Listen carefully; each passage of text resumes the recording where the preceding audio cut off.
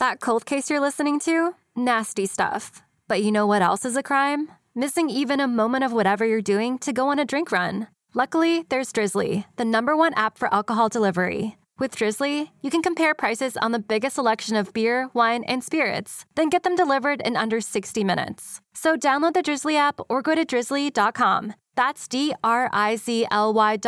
today.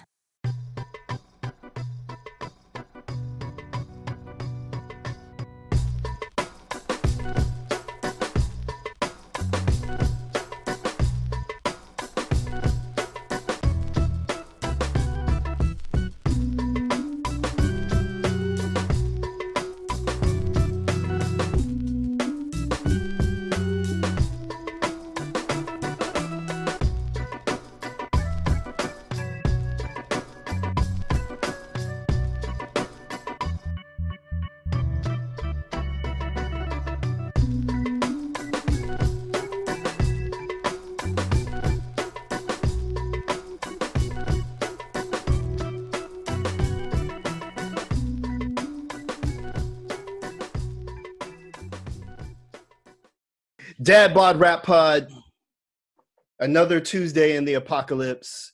It is your three faithful bros here with you. My name is Damone Carter, a.k.a. Dim1, Struggle Rap Artur. My rap career was unpopular, not underground. It was underground and unpopular. It continues to be. Cheers. Yeah, thank you. Out here doing it.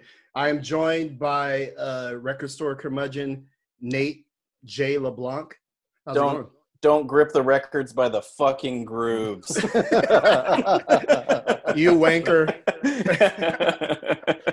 Oh, I love it. And then we have full-time writer, part-time Norte, Mr. David Ma. How's it going? He has on a red hat. It's a visual joke in an audio medium. I know. I'm doing well. Like you, Damone, I'm also just unpopular. So we get along, That's what podcasting is about. Unpopular people talking about popular people. That's funny. I had showed Lucia last night the pop locking norteño preacher guy thing. She had never seen it last night. To understand Mero's parody of him. Exactly. Yep. Yes. Jesus Christ. Yeah, it was so funny. I hadn't watched it since it first came out, and I don't think I ever watched it on the big TV, with the full sound. It was so great. I was that's amazing. 30 people I went to middle school with could have ended up as that guy. Totally. Maybe some of them did. I don't know.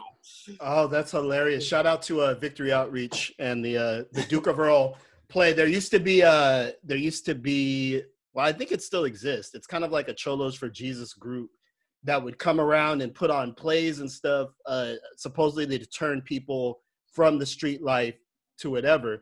So when I was living in North San Jose, right off of downtown, they would go door to door promoting their Duke of Earl play. And I just remember that dude, whoever that guy is, some version of that dude came to my door with face tats and the whole bit and was like... He was like, dude, watch my play. Dude, watch my play. Dude, watch my play. I'm glad I set that up. That wasn't planned, y'all. That's quite the alley-oop, guys. Oh, man. That was full court alley-oop right there. Glad I could hear for it. So we're back another week. We're here in the Zoom room, the Temple of Zoom.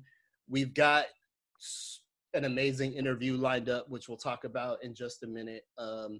But in the cycle of things, this might seem old by the time you guys hear it, but late last week, or I don't know if it was on the weekend, Dave Chappelle released a new kind of mini stand-up special called 846. Right. Like everything Chappelle, he drops it and it's an instant firestorm of kind of conversation and debate and such. And I know we've all had a chance to watch it at this point. I just want to get you guys' impressions, man. It's 27 minutes, not super long, kind of hit us out of nowhere. I just want to kind of see how folks are taking it. Thought it was great. Friday night, I was just on Twitter, just laying on my couch, and was like, people are like, the new Chappelle. I'm like, what is everybody talking about? And then I found it and I watched it, and obviously, it starts off sort of solemn and it ends solemn, and I was like waiting for the jokes. And, after about 30 seconds, quickly you realize that there's nothing funny about what's going to be said. And that's pretty much the whole point of it. I have to commend Chappelle for always, just greeting everything head on, like the hardest issues of the day head on. And, without saying too much, but I do feel like he's going to go down as one of the greatest. I mean, people can have issues with sort of what he says, but like to think that your ethics need to be in lockstep with every comedic joke for them to be a viable, smart, impactful artist, I don't really buy that. So it was just another example of him doing Chappelle. And I think he's really great for society. I'm out, guys. Dave just dropped the mic and left the farm. Yeah. I have a comedic take on it and a serious take on it, and I'll lead with the first one. Where I know that there's nothing to do right now, but if you dragged me out to a fucking estate in the middle of Ohio and then only didn't tell jokes but did like a serious lecture for 27 minutes, I would be so pissed. It's like, was there a warm-up act? Like, I understand Michelle Wolf was like sheltering in place with Dave and his family because they were on tour. Like, she was staying with him on tour when it happened. Did she do a set like before? Right. 27 minutes is just not a lot to leave your house during a pandemic, even if you do get a branded Chappelle mask. But my serious take is that while Dave's recent comedy has its issues, particularly around transphobia and like a kind of inability to reckon with like the place of women in society in a way that like kind of treats them equally, which is a pretty big glaring blind spot, and was very present here. Like, he was savage on Candace Owens and Laura Ingraham, who I don't think deserve a lot of respect, but like, it's just he like saves his harshest critiques for women, and then his weird like confusion, I'm doing air quotes, around trans people from the previous specials puts him in a weird position. But I did find this special to be incredibly gripping. When I'll again, this is kind of a joke, kind of not. He had great vengeance and furious anger.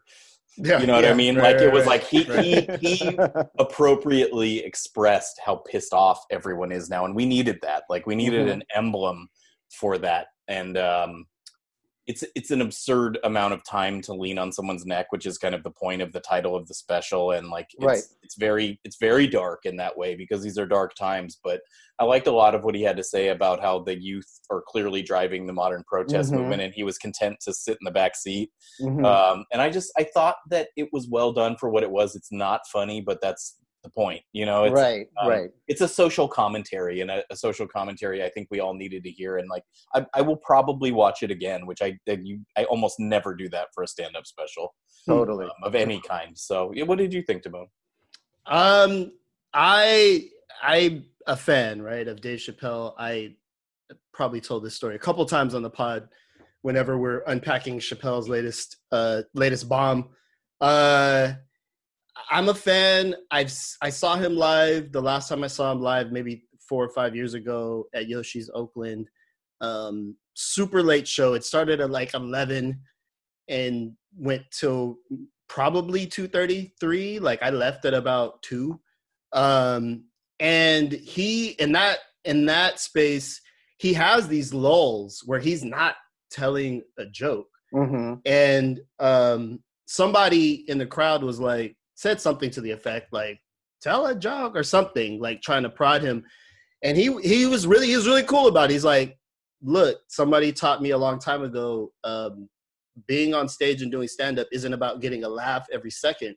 It's about just always be interesting. Like whatever you're saying, whatever you're doing, just be interesting and engaging on stage. And that's a great kind of synopsis for if you go to see him live and he does his whole, like, I'm just going to talk shit for 3.5 hours. It's not all funny. So when I came into this special, I've never seen him obviously this angry, but this kind of format of like, I'm just talking, I'm giving you social commentary, almost like a live form essay or something like that. Obviously, brilliant guy. He captures the anger perfectly in a way that probably no one else could. He mentions in the special, you trust me, because he doesn't have an agenda. And you really get that sense that this is just him, raw, unfiltered, how he feels about it. The other reason you have to trust him is just because he's still wildly misogynistic, for no good reason at this point. He's pointing to a youth movement that is out in the streets, and any of those kids would stop and tell him that you want to shit on Candace Owens, you want to shit on Laura Ingraham, don't make it about them being the C word.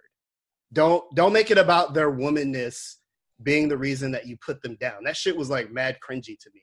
I was kind of waiting to see where he was going with it, because you could tell he was winding up, and I'm just like, oh man, you just nowhere. Yeah. Yeah, I'm just like, oh, that was the end. That was it. Like, you didn't have to compare and contrast. Desus and Mero have pitch perfect takes on out of pocket white people. It's a big part of their brand. They lean into it. They never use someone's gender as the butt of the joke. So I can hold both of those things. It doesn't mean he's not a genius. It means that he has a real blind spot, and he's being really stubborn about it. To me, it's deliberate. You know what I mean? He also called out Don Lemon, though. So it wasn't a full-on women-only attack mode, though. But it was all bitches? Sorry. Oh. That part was really interesting. He didn't call out Don Lemon. He called out the fact that he should not have anything to say. Like, don't ask me. He didn't say, Don Lemon, here's your gender, you're a buster. You know what I mean? It's not the same. Like, it just isn't. His strongest critiques in that whole bit, even the officer who stood on dude's neck didn't get disparaged the way women did. And I understand it, because I'm Dave's age. I grew up around, black males who have a very black male-centric view of the struggle for liberation. It's through the eyes and feelings of black men.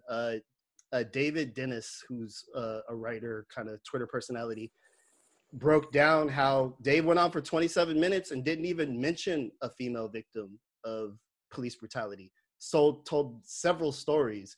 And again, doesn't mean he's not a genius.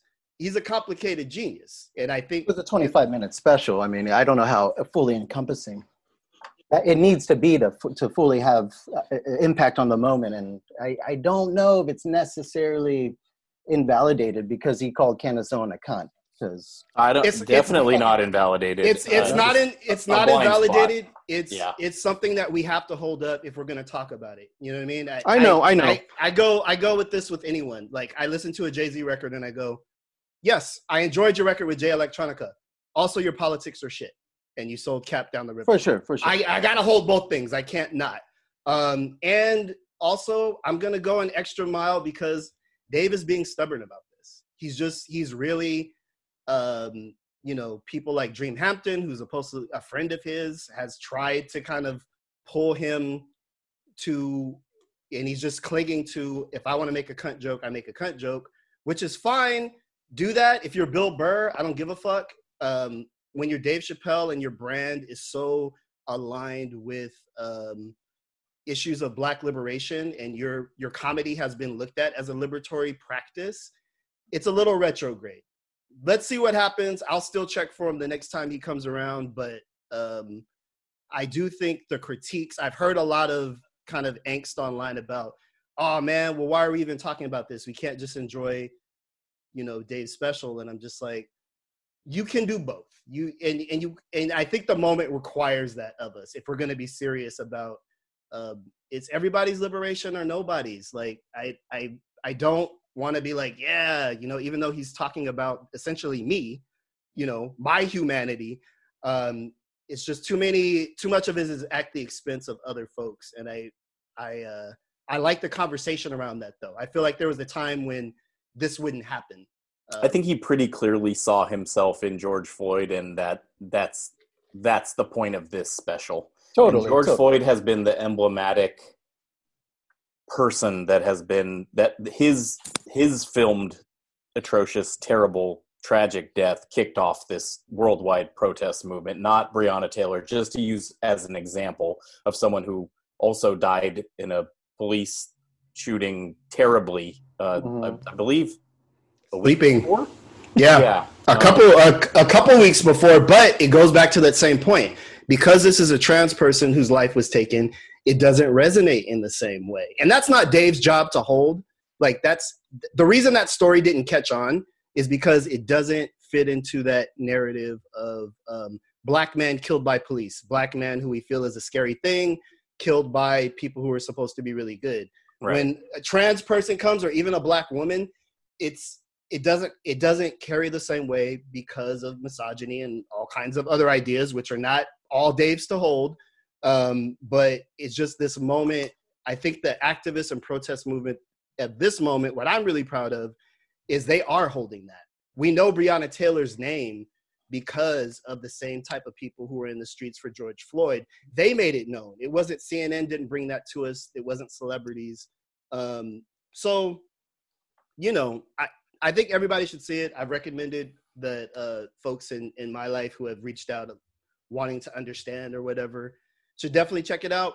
But like anything, with the disclaimer of just knowing that, you know, it's Dave does not come to us as an angel of perfect politics. And right. And he's like the last person in the world who smokes. No offense, Dave. It's so weird to see him on stage, and he's like his last cigarette in the special is a big climactic moment. You're kind of like, is he gonna get there? Like, is he gonna be able to light that thing? Like, I was nervous. Like, I'm like, dude, like it's windy. You're in weird Ohio summer weather. Like, is this gonna happen? Well, after a while, I was feeling like it might have been like a device, right? You know, like, but so it was. Like I'm totally with you there. Yeah, but it was part of it. He did that in his show in Oakland when he wasn't supposed to smoke indoors.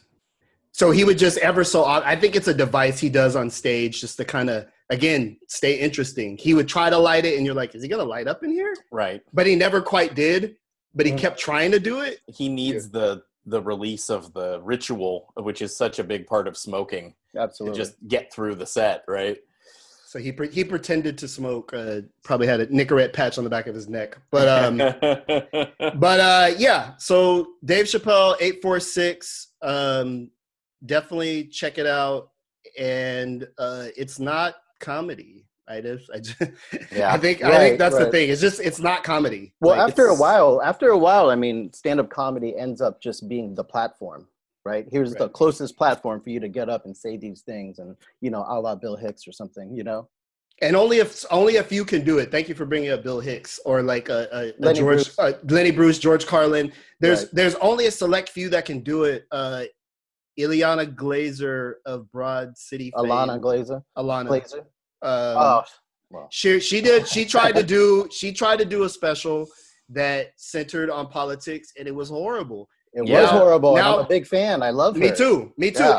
And her politics are on point. 100%. Right? So it's that dichotomy of like, I don't agree with all of Dave's politics, but his comedic sensibilities and ability to present are genius level. Whereas, you know, not everybody can do that. It's not everybody can be Chuck D. Not everybody can do that type of art. So it makes me respect Dave because I know how fucking hard that is to get up and make a point, move people's minds, and somehow still be entertaining. Now, to your point, Nate, I think these are just Dave's neighbors. Right. I think these are his Ohio neighbors. I don't think people came from 600 miles to see. Yeah, I don't think it's 600 miles. It's like even if one of my neighbors invited me over for a show and then did it for 27 minutes, I'd be like, thanks. Yeah.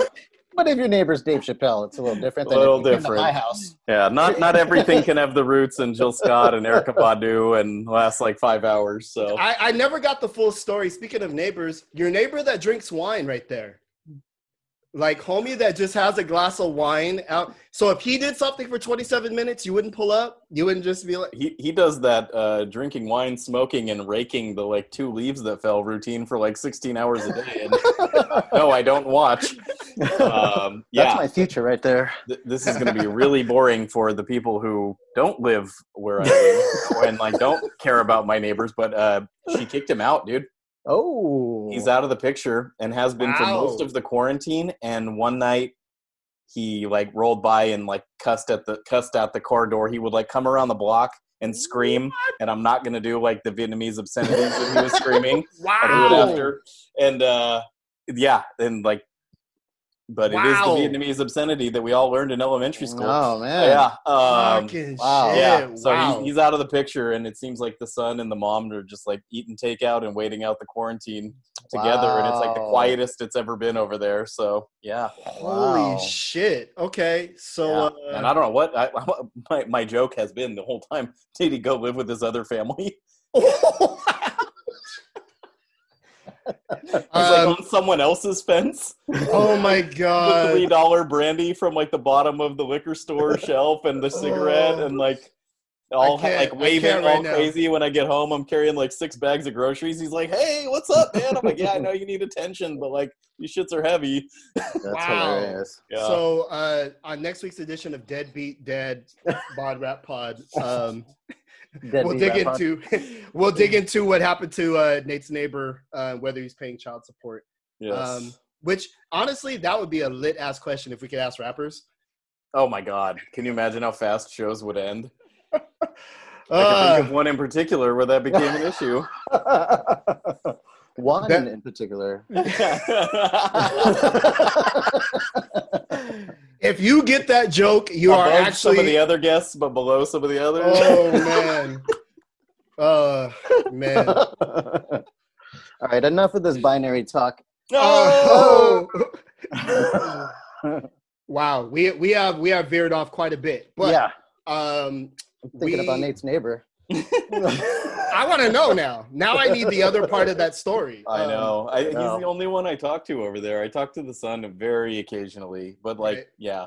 Okay. I just don't want to get involved in anyone's life. Like my I think I might have mentioned this on some of the other pods, but like my street has this whole community vibe. Like there's a lot of families with kids, and like they come out, they play together. The adults will stand off to the side and drink wine. This dude's watering his lawn, and they all have this like ecosystem. And I'm just like walking past them 6 feet away, screaming into my phone constantly. Like I never say hi, I never engage. Like it's my feelings that we need to like, you know, think global, act local, like don't actually start with like me engaging with any of my neighbors except for the people who live in my complex who I'll wave in the driveway.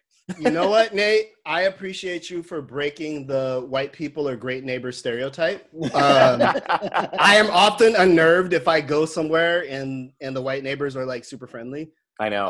My dad is the mayor of Edenwood. Like my dad knows everyone on the block. He knows their business. They know him. Like if they need something, cup of sugar. Like I was raised with that kind of vibe. But like my desire to be left alone and not have to like waste any energy talking to people outstrips my upbringing.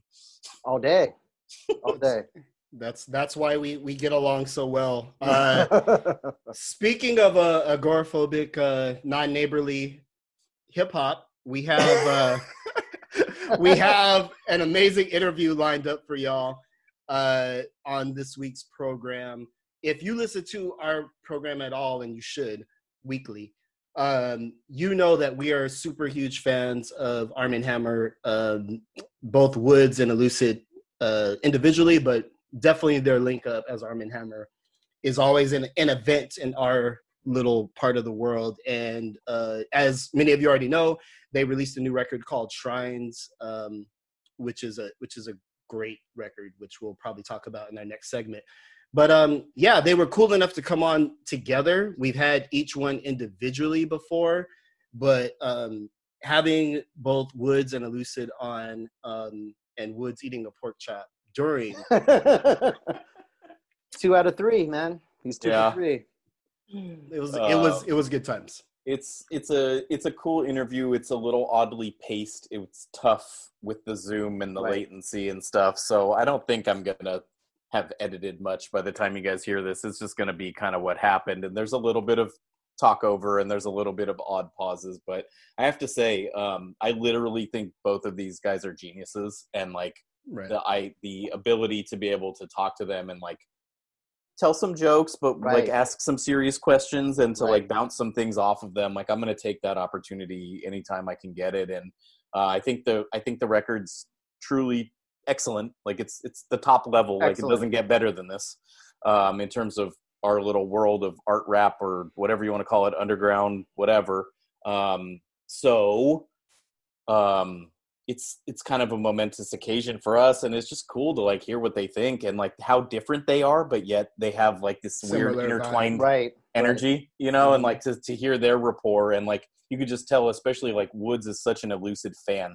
Right. Sure. Right. It's so cool. Right. Yeah. It was cool to hear them talk about other artists they work with, to get insight of, these incredible artists that they are already. And they're talking about, all Quelle Chris and, all the others that they worked with. And it was really incredible to have their time, especially at this moment right now. Totally. And, they're doing a good job getting out there. It's a little different than some of the other times we talked to them where they didn't have a new thing to promote. So this is like a Shrines interview. If you guys are digging the record, and I hope you're digging the record, because if not, that's kind of on you, not them.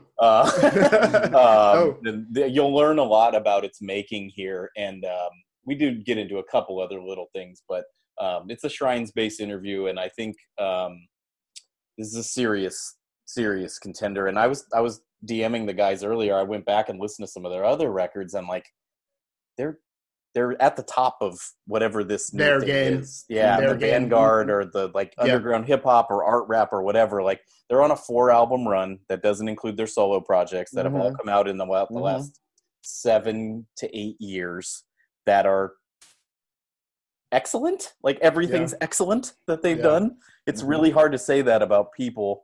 But I think the proof is in the recordings. Like these are excellent recordings and they're really unique. So it's exciting to me. It's a great time to catch them, because I think, and I think we talked about this a little bit in the interview, is Shrines is a little bit of a departure from the kind of sound that maybe a lot of folks are used to with that. It was interesting to hear them kind of speak on that, and how the whole process comes together. So we won't delay any longer. Check out our expansive interview with Armand Hammer, Dad Bod Rap Pod.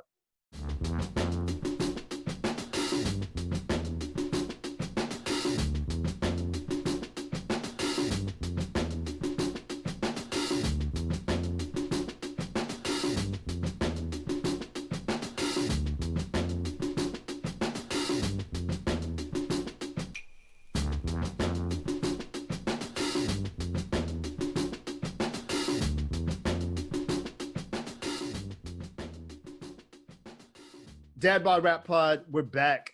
We have another dope interview lined up for y'all. This week, we have a group on the line that is cast a really big shadow in the hip-hop worlds that we move in. It's a group that we've talked about quite a bit on the show, both their individual projects and together.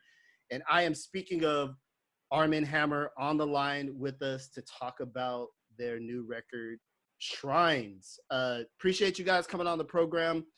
I want to kick it off by asking the question, when was this material recorded? Because I listened to the album, and if depending on how you want to view it, it could seem like it's talking about things that are happening right now, but that's probably not possible. So I'm interested to know, like, when did this particular batch of songs get recorded, and kind of what was going on at that time? Yeah, definitely pre-quarantine. And I think my earliest recollection is September 2019. We were on tour. And maybe like I think Woods, am I correct? There was like a couple of songs that maybe have existed. I'd have to go look up. You probably know better than me. I'd have to go look up when we were there. But yeah, the first song that we actually wrote and recorded was Bitter Cassava. We were on tour and we dropped a demo for it. We were with Kenny and we recorded a demo for it in our Airbnb in Edinburgh. Yep. And then it came out dope and we liked it, and then we came back and went to Willie Green's studio. But by the time we went in for that first recording session with him, we had maybe 3 joints, of which maybe only one is on the album. I'm not exactly sure. I'm not exactly sure. I feel like there were a couple other joints, and we had also the water the the path forward wasn't quite as clear because we had been working on another project, and then we started doing this, and we didn't really know how it was going to fit together. So it really crystallized as its own project at some point after we came back and started locking in with Green and recording them. But yeah, I'd say the first one recorded on that tour you're talking about, and then probably got in the studio in like November, maybe? Yep, it was definitely in the fall, coming into winter. Yep. Yeah, or October? Yep. Maybe it was October. Yeah, because we were finished in like December, November, December. Okay. Yeah, it was about a few months of pretty intense of recording in batches, you know. Okay, word. Hey, fellas, you know, for this album, you know, a lot of people describe your music as sort of bleak and dark, but for the uninitiated, I felt like this album is, you know, in some ways your brightest album, with some sunnier backdrops, tracks like Flavor Flav or War Stories in particular. Was that a purposeful decision to make this one a little bit brighter than the rest, or just how did the production palette come about? I think it was just like current like musical sensibilities, and like working with what we had and what we were like around and what we were receiving from people.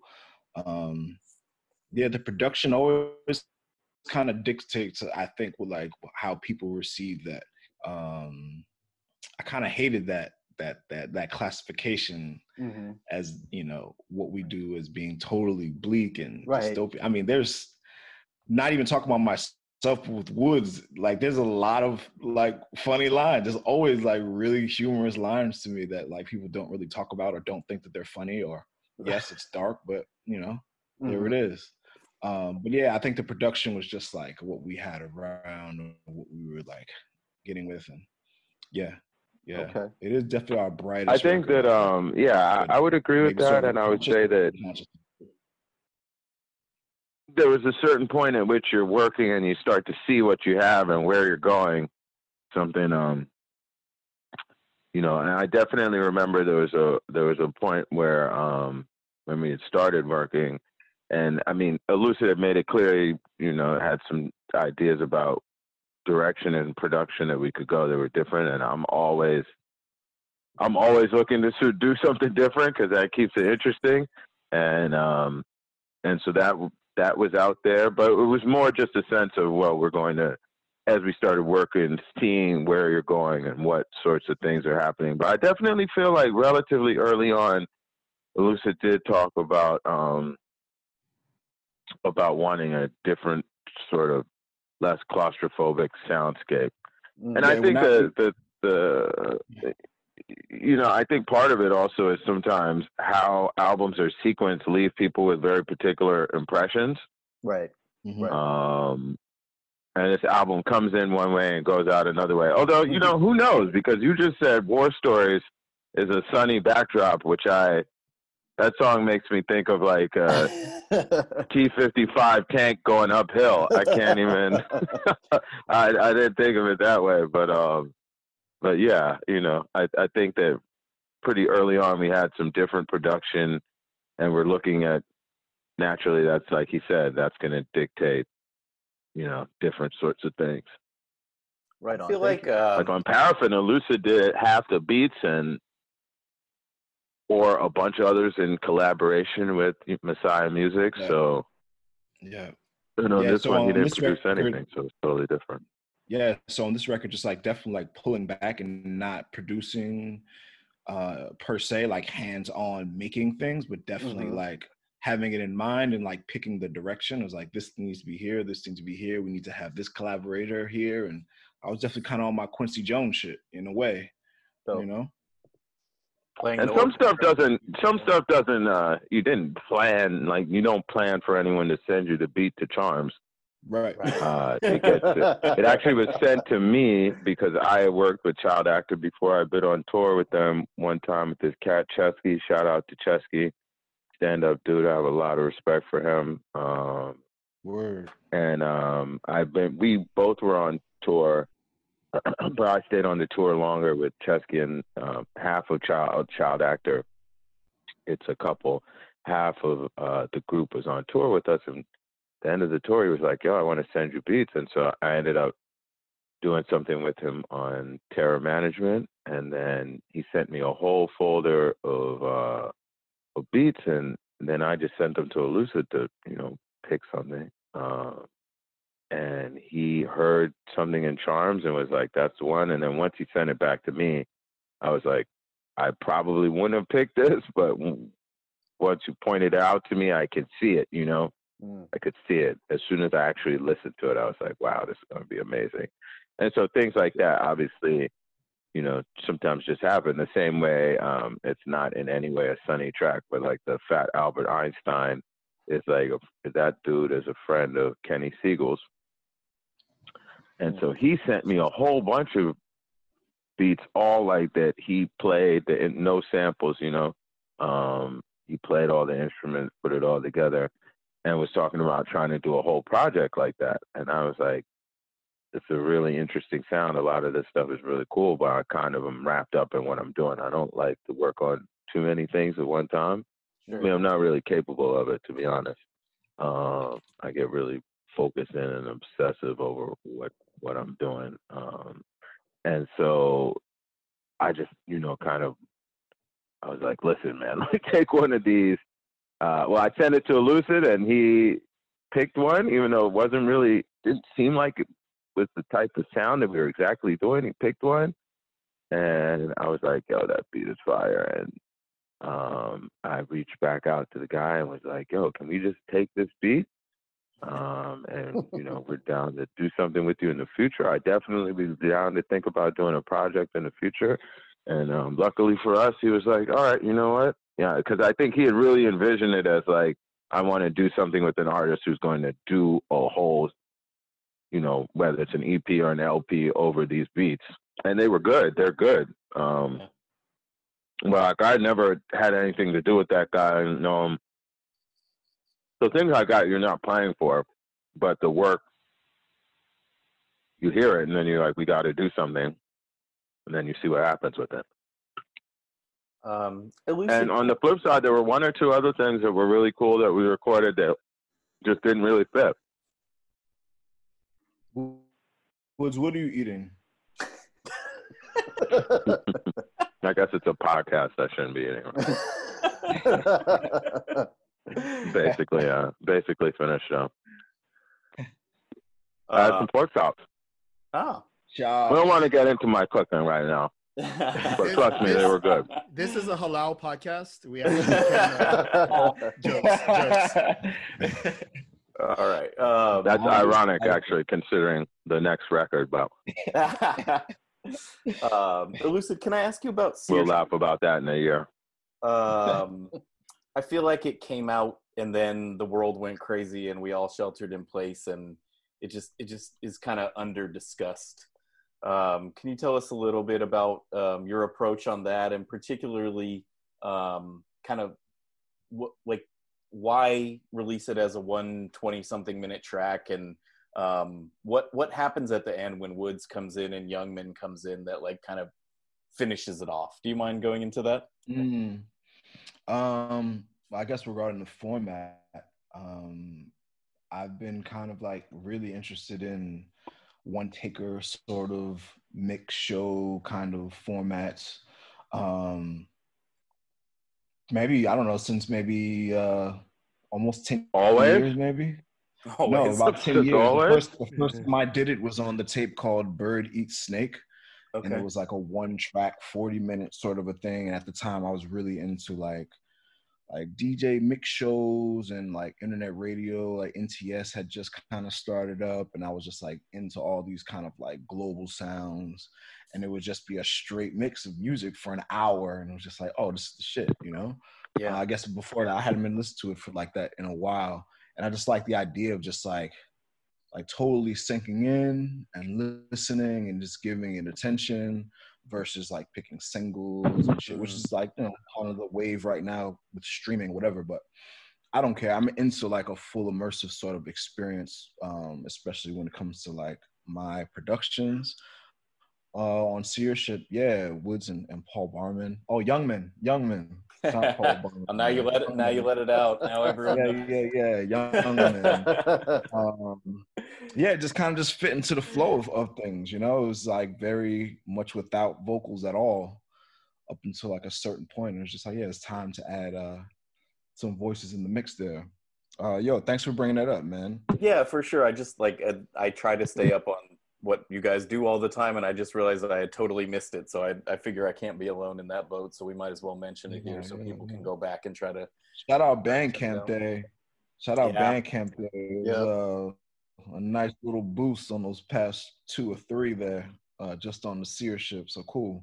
So, which project is better, Seership or Every Egg W?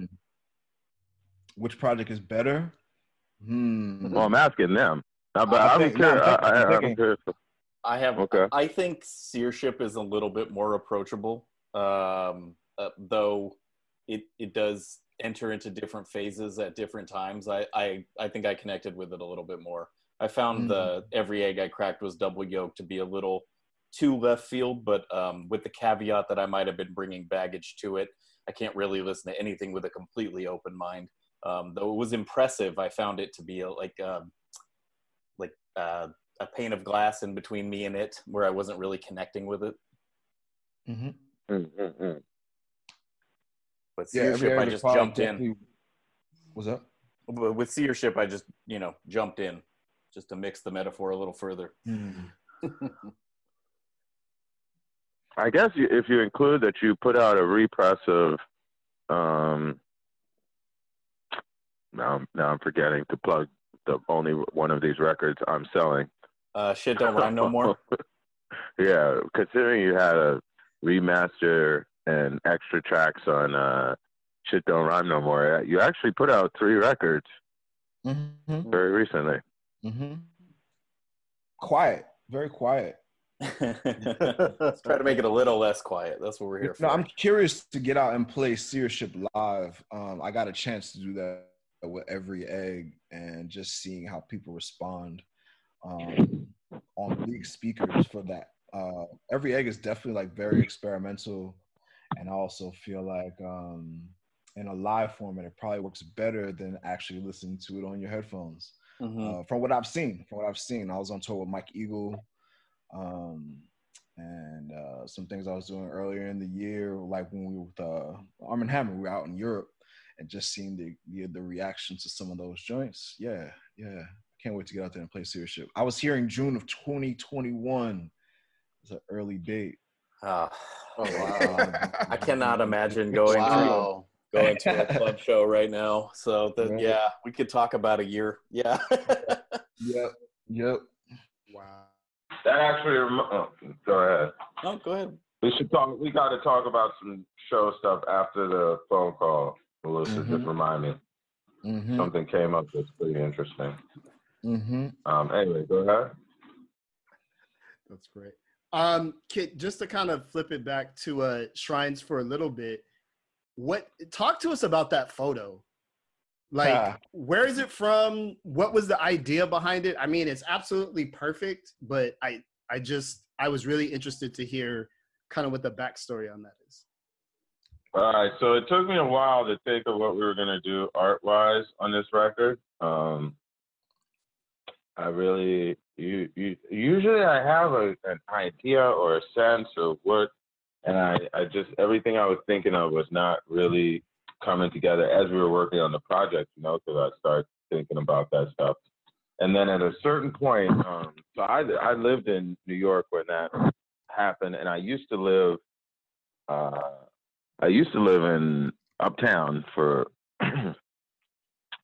when I first came back to New York. I lived Uptown for a good amount of time, and then eventually I came to Brooklyn. I never went back, but I had only just moved to Brooklyn, I think, a little bit before that event. If I'm not mistaken, it's like 2004. I could be wrong. Anyway, it was just one of those things. I was riding the train every day. That was the cover of the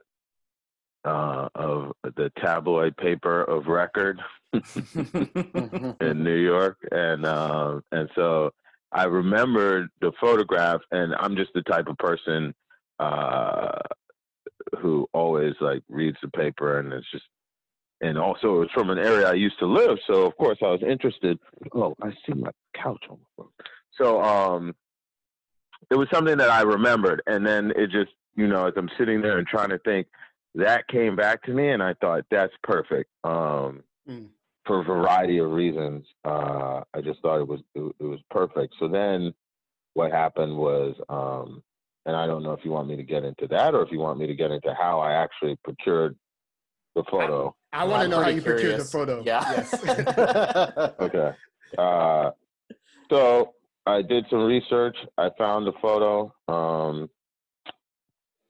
And then I found the credits for the photo. And then this was actually a good long period of, it was probably like a 3 weeks to a month of my life, which at one point got pretty stressful for reasons we'll get to. But I found a photographer. Got in touch with him. He was very friendly and professional, but he let me know that the photograph belonged to the newspaper and not to him. He is a staff photographer, belonged to this newspaper. I started reaching out to the newspaper, and I remember actually I said, "Oh, that's probably going to be a dead end." And I remember his response was kind of like, not if you approach them the right way necessarily. So I was like, at that point, I was so into this idea that I really didn't want to abandon it. So I reached out because I had some thoughts of maybe somebody do a depiction of it but I didn't really want to do that. So I reached out to the newspaper. That took... I sent a bunch of emails with all this information and links, no answers to the relevant parties. Then I started calling, and then I would call, and they wouldn't answer at the desk that's supposed to handle licensing. Nobody would answer the phone. And I started calling the general number, and they patched me through to that desk. And then I started calling and just saying whatever to get to somebody else. And I got to somebody else, and they would say, "I'll give the message to the guy who's away from his desk." Nothing would happen. Finally, I just kept at it, and the guy said, "Okay." I sent them again all the information, and then they said, "Okay, well, this licensing company, in this case, Getty is where you're going to get it from, and the rights." And so then I started negotiating with them, only to find out that the picture is not as big of a picture as I thought. And as I would have expected, because in my mind I was thinking full bleed, like the tiger in your face, you know what I mean? Right. That I was really, and this is a good example of a lot of times you need to be able to step back from things, and because sometimes you're so in love with your idea, it can lock you off to other things. So at that point, I'm disappointed. I got the picture. I'm trying to figure out should we try to upsize it and risk it not having. And I happen to know a lot of artists and photographers, so I just engaged with a lot of them about what they thought, how to approach it, got a lot of different opinions. But one was Alexander Richter, who's done a lot of photography for us. He shot the Paraffin cover. He said, maybe just put it on a background. And actually, it was that in combination with another photographer who was like, maybe print it out, make a photograph of it, and then take a picture of that. And I tried that, but it just didn't come out right. But then the idea of the picture on the background, because when I talked to Alex about it, he'd been like, if you do that, use a white background. And then once we did that, I said, yo, this actually, step back from your first idea. And the funny thing is that now having it's so much better this way. Huh. Okay. You haven't actually seen the vinyl yet, but I'm happy that it's not full bleed on the vinyl. Actually, there's something about it sitting there, and then also the rest of the vinyl is all white, including on the back. There's no words or anything, so it adds another element of power to it. Right. Totally. Whereas if it had been full bleed, then I would have been faced with the challenge of coming up with something on the backside that carried the same sort of weight as that image, which would be obviously very, very hard because that image is crazy. It has so many layers to it. Yes. And so in the end, that all worked out for the best. Tiger management, because Tiger King was the big thing at the beginning of quarantine and everyone in the world watched it, so it just gives this really interesting view of like this. I was actually, so when that started happening, I thought it's only a matter of time before somebody gets their mixtape and just uses this, and apparently people had really forgotten that it ever happened, because that story is crazy. I mean, the guy had roommates at one point. I believe he had a roommate who had a child. That's crazy. God. Yeah. And they moved in and just went with it. But gentrification. When it started happening, I was like, oh man. I also was like, I hope people don't think that I like got inspired by Tiger King or something. Right. And yeah, I was sweating bullets. I'm not gonna lie, I was sweating bullets that any day somebody was gonna put out their mixtape, their Joe Exotic mixtape. whatever, their mixtape with that the Harlem Tiger on it or whatever. But yeah, it turned out to be perfect in ways that I couldn't have even imagined, and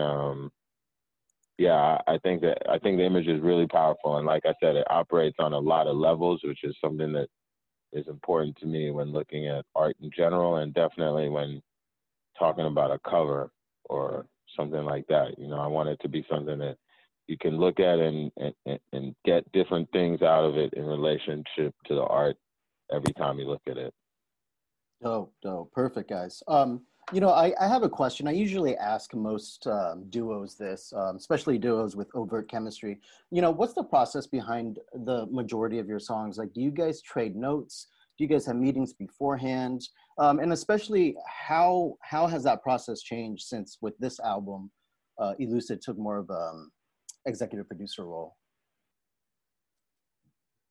Well, I'm going to let him answer, but I don't even know if that's accurate, because I would say that most of the time there's separation of powers just without really having to discuss it too much. We don't step on each other's toes very much. It's not a problem. But most of the time, the production is supplied by both people in terms of what might come in and that you would think about using. But usually Elucid is more likely to have a yay or nay vote on the beats. Like both people bring beats in, and if he says, let's rhyme on this, I'm probably going to do it. I cannot remember a time where I was like, I'm absolutely not going to do it or whatever. Right. Okay. So there's that, and that's step one. So I'm just saying it's always been that way. Not that, it's always kind of been that way. Yeah. Okay. So that's step one. And then I guess lyrically, it's just the songs just come out of like maybe conversations, sometimes emails pass back and forth. Someone will start the song. So say if I heard the beat, loved the beat, wrote a verse, Woods, what do you think about this? If it's inspiring, he'll move on it, Sometimes we'll get together and actually like pre-plan, like this might be the theme that we're running with, and maybe we'll attack it two different ways, or however way we get from the beat based on that theme. But yeah, we've kind of been running with that same formula since race music. No, Wiz? Am I right? Yeah. And sometimes I'd say there's a somebody will be like, is there a title? Is there an idea? What are you doing? But somebody else asked me about it before, and I said that all of those things are in play, and there's also a certain level in this collaboration, and I mean, I don't say it lightly, where there's definitely like an unusual sort of bond that in the work, that things just happen without that. I don't think I wouldn't be like, oh, hey, you can just replicate this by going to do this. because there's definitely stuff that we've done where after recording it, I was like, I don't even know how did that make why sense? It all fits together as well as it does. Or there'll be ideas that are both in there, or even if they're in opposition to each other, the ideas will both be in there, sometimes with very little discussion, or songs where everything becomes congruent just through a process I couldn't really explain to you. And I mean, I've recorded songs with lots of rappers, and it's just it's a rare thing. So I'm cognizant of that and like thankful for that. I don't think you could just sit down and like plan it out and have it happen like that.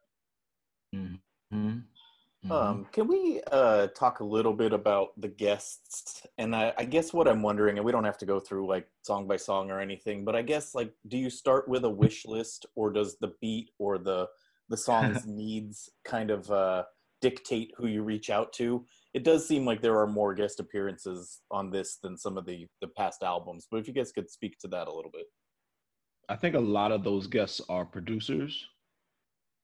And then I guess people who were collaborating who weren't producers, it was just homies that I was just like, you would fit here. I really been wanting to work with you. This is the perfect opportunity. Like, let's do it. Like More Mother. I've been wanting to do a record with her for the longest time, and it just made sense on Ramses. Pink Sifu was around, who kind of connected us, or there was a connection point between a few different people involved in the record. And it was just like, yo, you would sound ill over this. Like, I know it. So can you do this for us? Akai Solo, the homie who's just around, always ready with a sharp dart. Sure, you sound amazing here. Like, jump on it, you know? Yeah. I think most of the people like producers, and maybe through the producers, maybe trying to think of like the connections, but maybe through the producers, maybe a couple of other people were brought in via that link.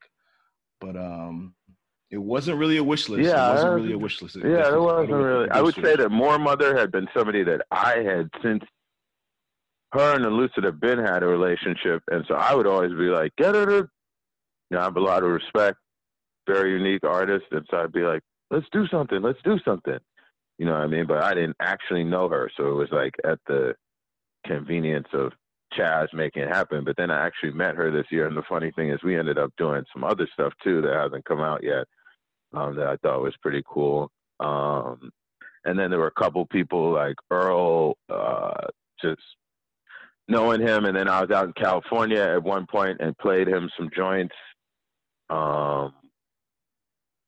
and he was like, oh, I'm gonna do it. And so then I picked a space because I was like, all right, let me figure out what makes the most sense. And once I knew where he was going to be, he was actually in South Africa at the time, and it turned into a huge ordeal to get that verse recorded into it. Wow. But it came through and was great. And then other people like Quelle, it's interesting because he did a track with us on Rome, and I brought him in on that just as somebody who I respect. I didn't know him that well, but I respected his art. We'd met a few times. I said, can we do this? He did it.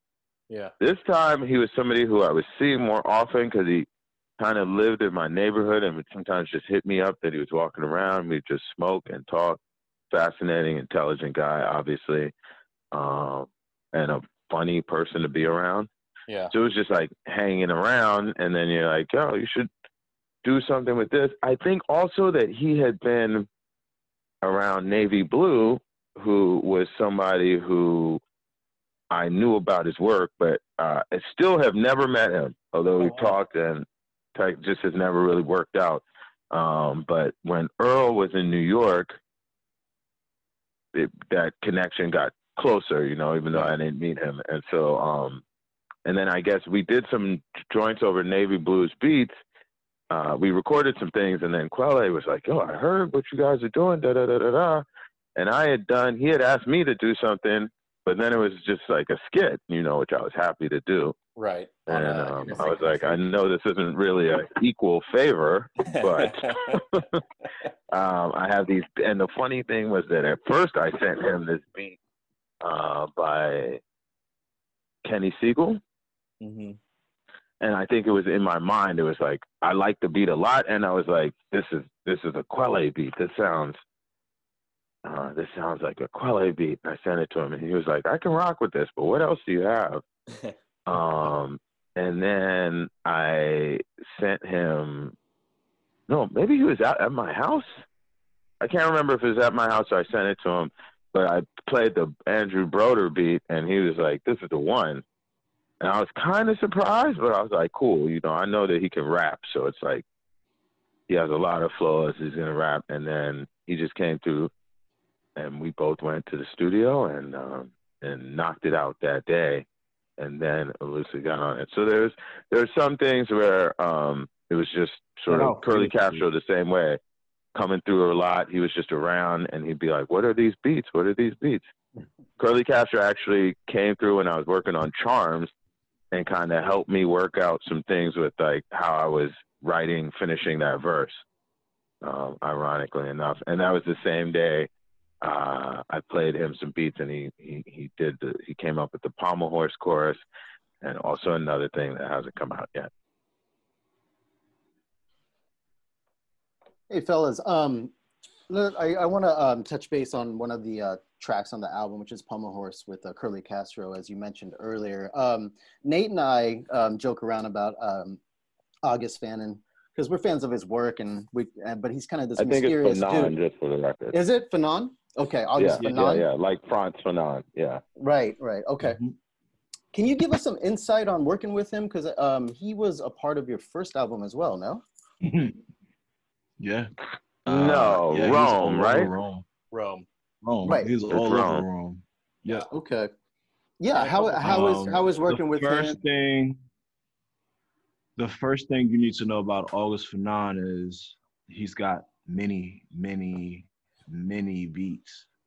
August Fanon, the first I haven't met him physically. I believe he's in Dallas, Texas. I have not had a chance to meet him in the flesh. But the very first time we connected on the cyber tip, August Fanon sent, no exaggeration, about 25 beats. The first day. And then every single week, there'd be another 20 beats. So, I mean, yeah, August Fanon can produce every rapper's album for the next 10 years. He's got beats, man. He's got beats. An amazing talent. He really makes a lot of beats. Yeah, I have this. Makes a lot of beats. And I think that, you know, the first time we worked with him, he was sending so many beats that at a certain point, and they were all like equally good, that it actually was the first time in my life that I ever was like, just stop opening the emails, because we're never going to get anywhere. That was when we were working on Rome. We were like, we're never going to get anywhere. I mean, because we didn't even get new beats from him for, I mean, maybe a few, but we didn't even have to really go get new ones for Paraffin. Right. Because we still had so many. And all of them were just dipped in lava, you know. So as far as a person to work with, it would be easier for me to tell you about other things he did than, like, as far as the beats, it's pretty straightforward, and he's just a machine. He just makes them and sends them to you. I'd say as a person, it's been an interesting connection. He's definitely a person who will, like, send you a rare foreign film. True. You ever do that? He definitely sent me, like, rare old, like, black and white, like, 60s black film makers in Algeria or whatever. Shit. Yeah. You guys are just completely... Well, shit that isn't even quite Criterion Collection, but it should be. Should be. Yeah. And he would send these mixes. Man. Yeah, go ahead. Do you remember those mixes, Elucid, that he had? Like, he would send whole records complete with artwork, whole instrumental records, hour-long with mixes the theme, artwork, all these different beats, hits, sound bites, the whole thing. I still have them. Like, there was the Sonic Youth one. There was, like, all of these other ones taken from African, like, music sources. It must be something akin to, like, Madlib. Right. Yeah. You know, the level of productivity and how much of it seems to be done, you know, for his own enjoyment and out of just his own ability, because he would send you the whole thing with the artwork and everything, and you're like, when is this coming out? And it's like, oh, there isn't necessarily an out. Mm-hmm. This is just a thing that I make music, and this is a thing I made. Yeah, you guys are like deepening our respect for him, and I have this thing. I've been calling him the most interesting man in hip hop.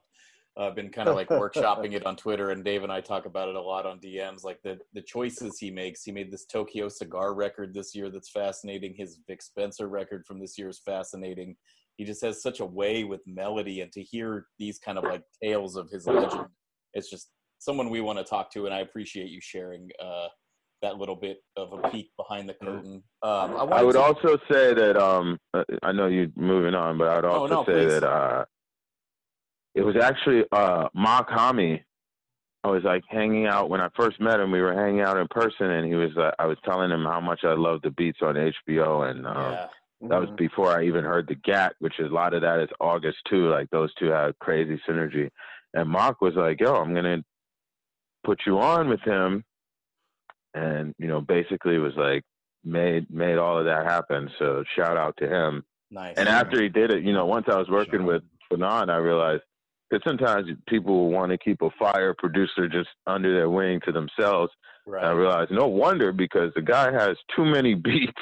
You know what I mean? It's like too much. That's usually not the problem. Usually you're like sitting around drumming your fingers, waiting for producers to send you beats, or they send you packs, and it's like 2 joints are hitting out of 10, which is not a diss. That's nothing to be mad about. Right. Whereas this guy was just sending packs of just everything in there was crazy. So the first one you got, you're like trying to save all of them. And then after a month or two, you're just like, just pick your favorite 1 or 2 and just keep it moving, because there's better beats coming in a week. Wow. Yeah, that's amazing. I never had an experience like that in my entire life, to be totally honest. That first time around, especially on Rome, I was just like, I don't even understand how a person can make this many dope beats. That's so dope. So I do want to bring it up to the present moment a little bit and just kind of hear your guys' take on this theory, which I don't think I came up with. I think I'm just kind of crowdsourcing it, but that with everything going on in the world right now, it's actually Rome and Paraffin that would be like the soundtrack to what's happening in the streets. And you guys have like kind of taken a slightly different direction with Shrines. And I guess I just want to hear, like, do you think that's true? And if there's anything you'd want to share with us or the audience about like what's happening in the streets right now, what's happening in America right now. I know that's a big question and it's not really a question, but I guess, do you have anything you'd be willing to share with us? Well, those are like 2 different things. Okay. Do you agree so with I guess my for me, I'd assertion say that there's the aspect of things that you can't really say. I agree. It's like in some ways I went back and listened to Paraffin, and I was like, oh, this kind of is that record. But I think that says something for artists that maybe that's part of like the magic of the collaboration, where sometimes it's the head of things. You know what I mean? Mm-hmm. Things are. You have a time machine and it doesn't go backwards. The things you're doing are a little bit ahead of. Or another one I thought of is Scared, because everything came true that I wrote. Right. Yes, we're living it, dude. Yes. So, Thanks. So that's one part of it. And I just think that's, it's hard to really say. We'll see like where Shrines fits into things when time passes. Yeah, fair enough. Right. Yeah, I mean, I tend to agree. I'm just as someone just kind of like paying attention and just watching things boil, simmer, and then boil. And I mean, I guess here we are. And just tidal shifts all around us, just kind of watching the tidal shifts, kind of trying to enjoy where I can, picking my spots. But who knows, man? I did peep that. I think I can't remember the writer who wrote that, who did say that Tom Brand was the Tom Brand. Yeah, Paraffin was the record for today. I thought that was kind of interesting, pretty cool. Yeah. as far as the second part of your question, yeah, I mean, obviously there's a lot going on. I'm a person who's a student of history, so sometimes I look out at it and I see both the ways that it's different, and I also see echoes of like, the early 1970s, and coming out of the civil rights movement, and as the anti-Vietnam civil rights movement still going on, the Vietnam War protests have picked up speed. The country is, entering into a national crisis. Nixon is about to walk off into the sunset, and a very divided nation, is beset by internal and external conflicts. And you had some very, very radical ideas sort of even jostling with people who we think, the civil rights movement as we think of it today was fighting with itself over some of those ideas. You know what I mean? Right. You had Eldridge Cleaver was telling people that James Baldwin was an Uncle Tom. Right.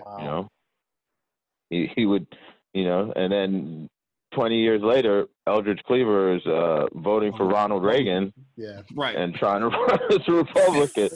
Like, I see both I'm just always like, I see everything that's going on. I'm encouraged, and I think it's interesting to see these things happen, and certainly these are the largest mass protest movements I have had the courtesy of seeing with my own eyes as an American. Mm-hmm. And then, of course, I'm always wary of, what are we not seeing? Where is the backlash going to come from? And, and what are the ideas that are going to last? What are the strategies to do things that are going to last? But it's great. It's very exciting, and it's interesting to see. And obviously it's a youth-led thing. Yes. And a lot of the people involved seem to have really done a lot of their research and their work, and people are impassioned, and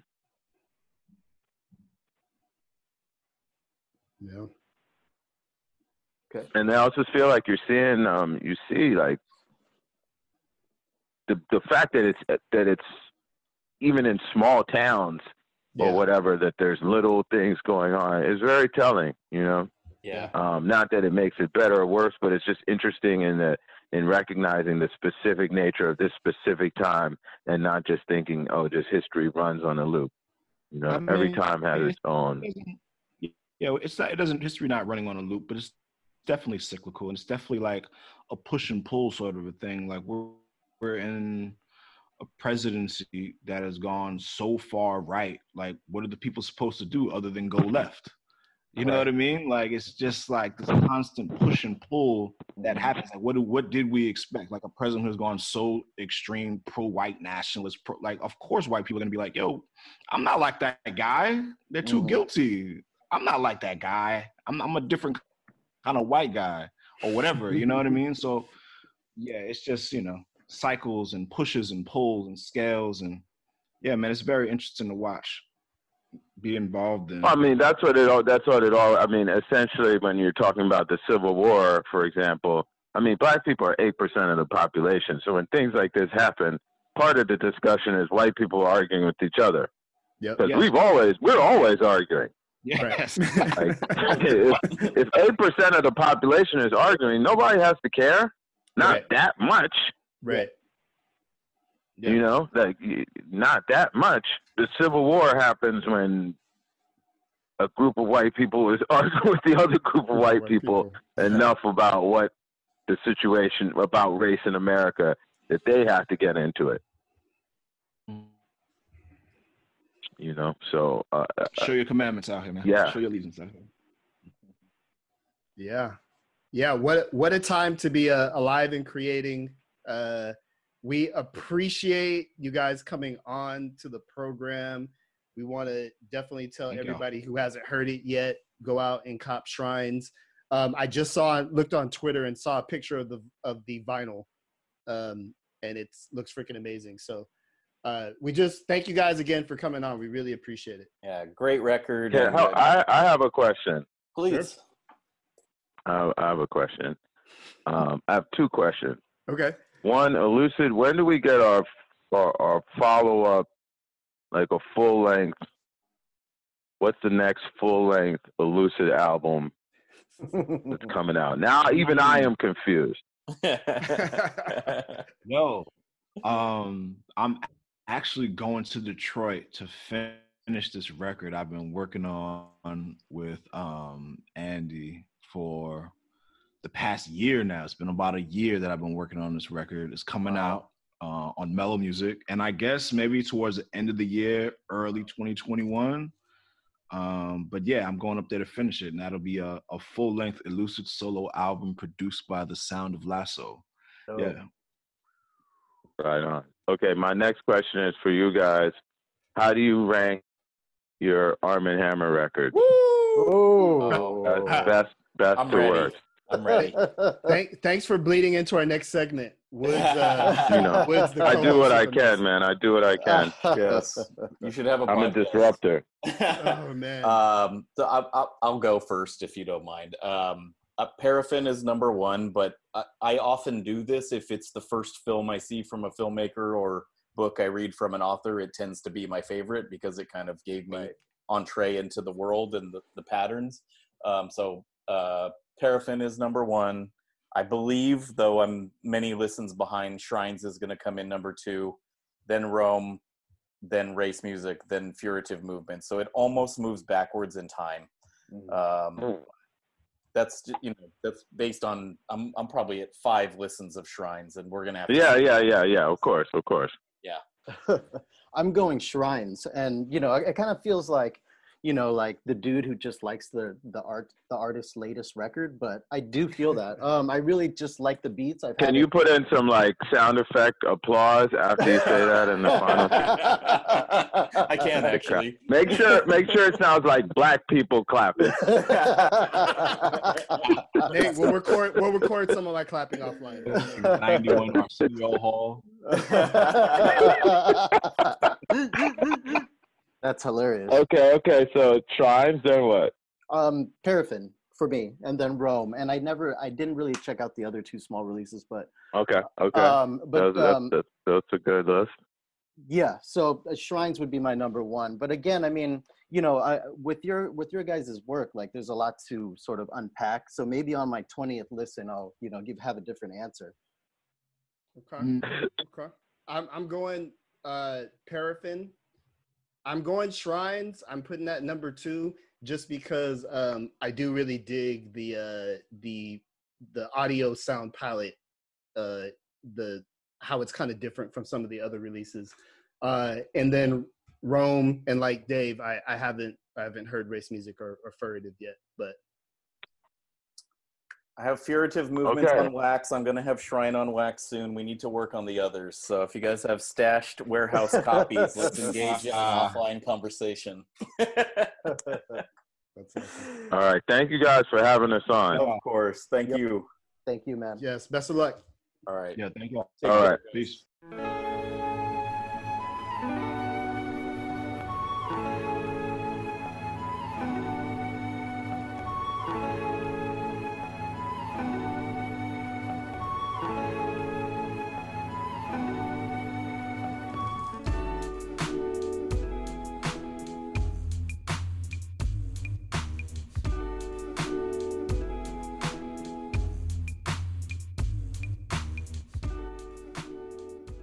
Dad Bod Rap Pod. That was our interview with Arm & Hammer. I loved Woods at the end, jumping in with putting us on the spot.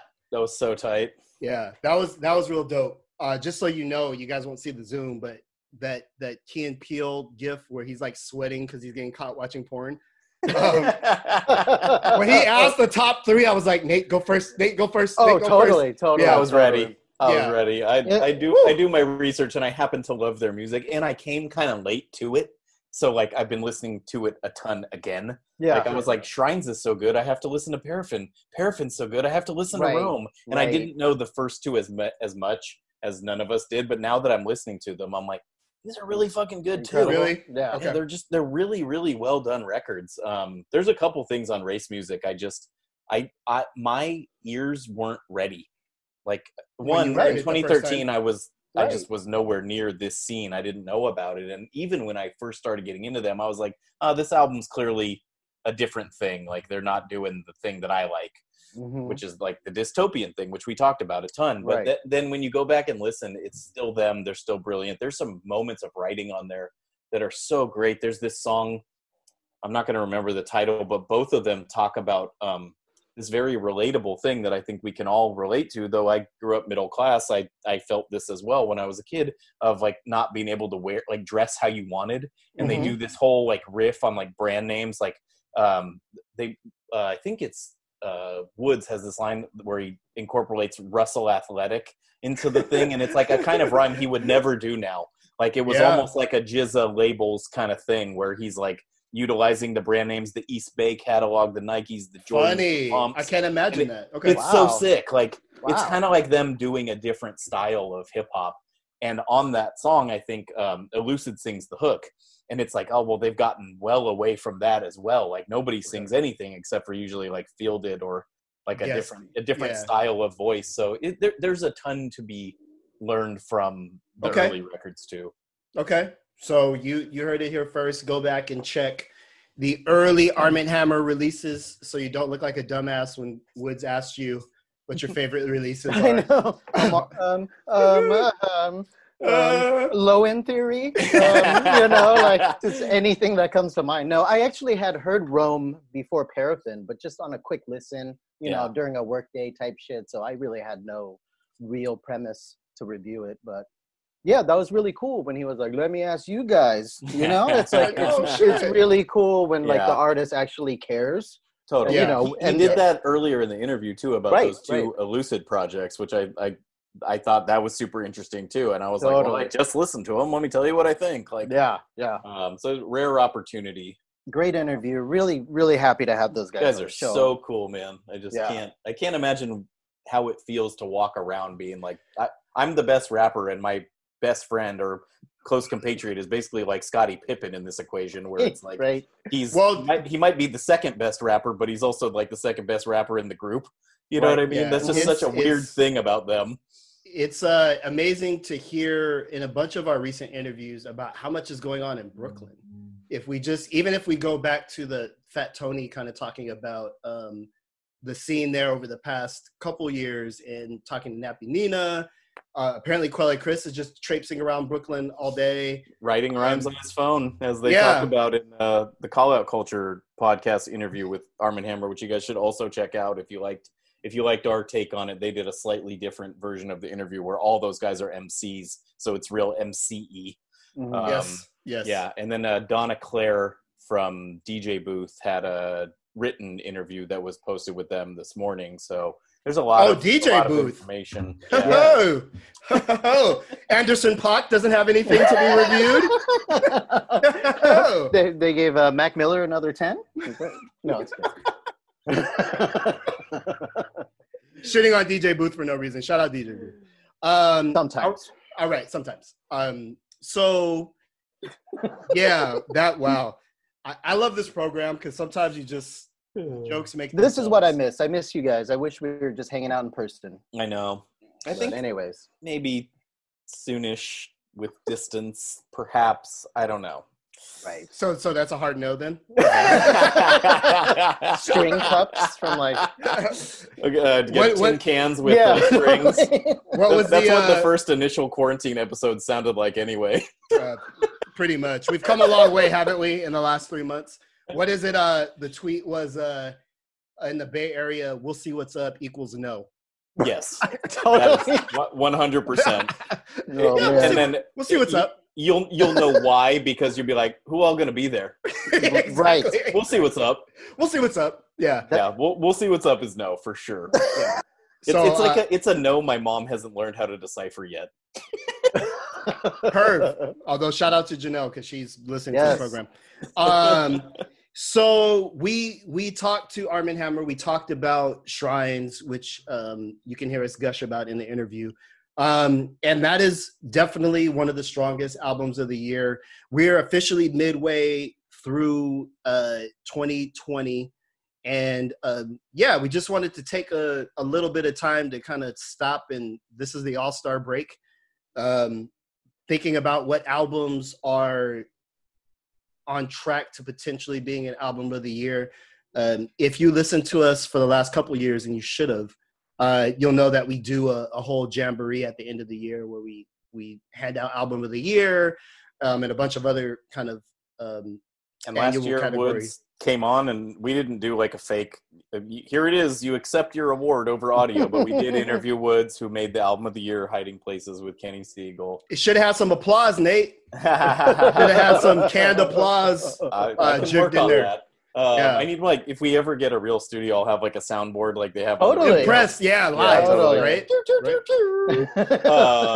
What's it called? And last year when we did this version of the episode, the mid-year check-in, we had Vic Spencer on.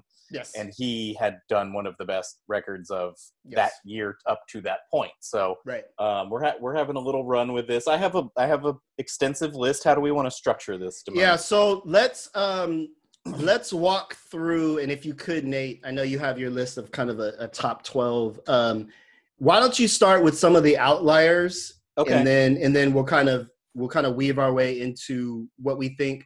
Landing on the top three. Okay. Yeah, if we try to land, let's see if we can land on what are the top three contenders. Okay. Honorable mention, like you guys heard in the interview, and this is probably my favorite interview segment we've done in a minute. Dave asked Woods and Elucid about August Fanone, and Dave and I have been kind of obsessed with August Fanone lately, and he has two excellent records this year that they're not the kind of records that would be album of the year, but they're really interesting records. And he currently has my attention, and everything that was said in the interview, like, I'm going back and I'm going to try to get my hands on some of those mixes. Like, I need to see what is up with this guy. Crazy. He's just like this crazy beat making.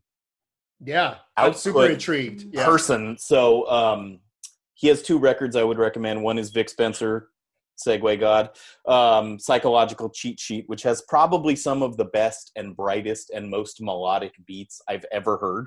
And there's like 12 bangers in a row. It's just like, it's such a well-produced record. I love that record. And then he has a group with this dude called Tokyo Cigar called Haircut Ambiance, which again, beautiful title, especially during Shelter in Place. We're actually in a no haircut ambiance. But like that's hilarious to me. And so I'm also intrigued with this dude, Tokyo Cigar. I'm learning about him. I'm listening to some of his Bandcamp projects. It's like someone I really have my eye on. Last week's guest, Nappy Nina, has a short but powerful project called 30 Bag that we're all really into. Quelle Chris, past guest. All right, let's talk about this record. All right. What is it? What's the name of the album again? Innocent Country 2 with Chris Keys.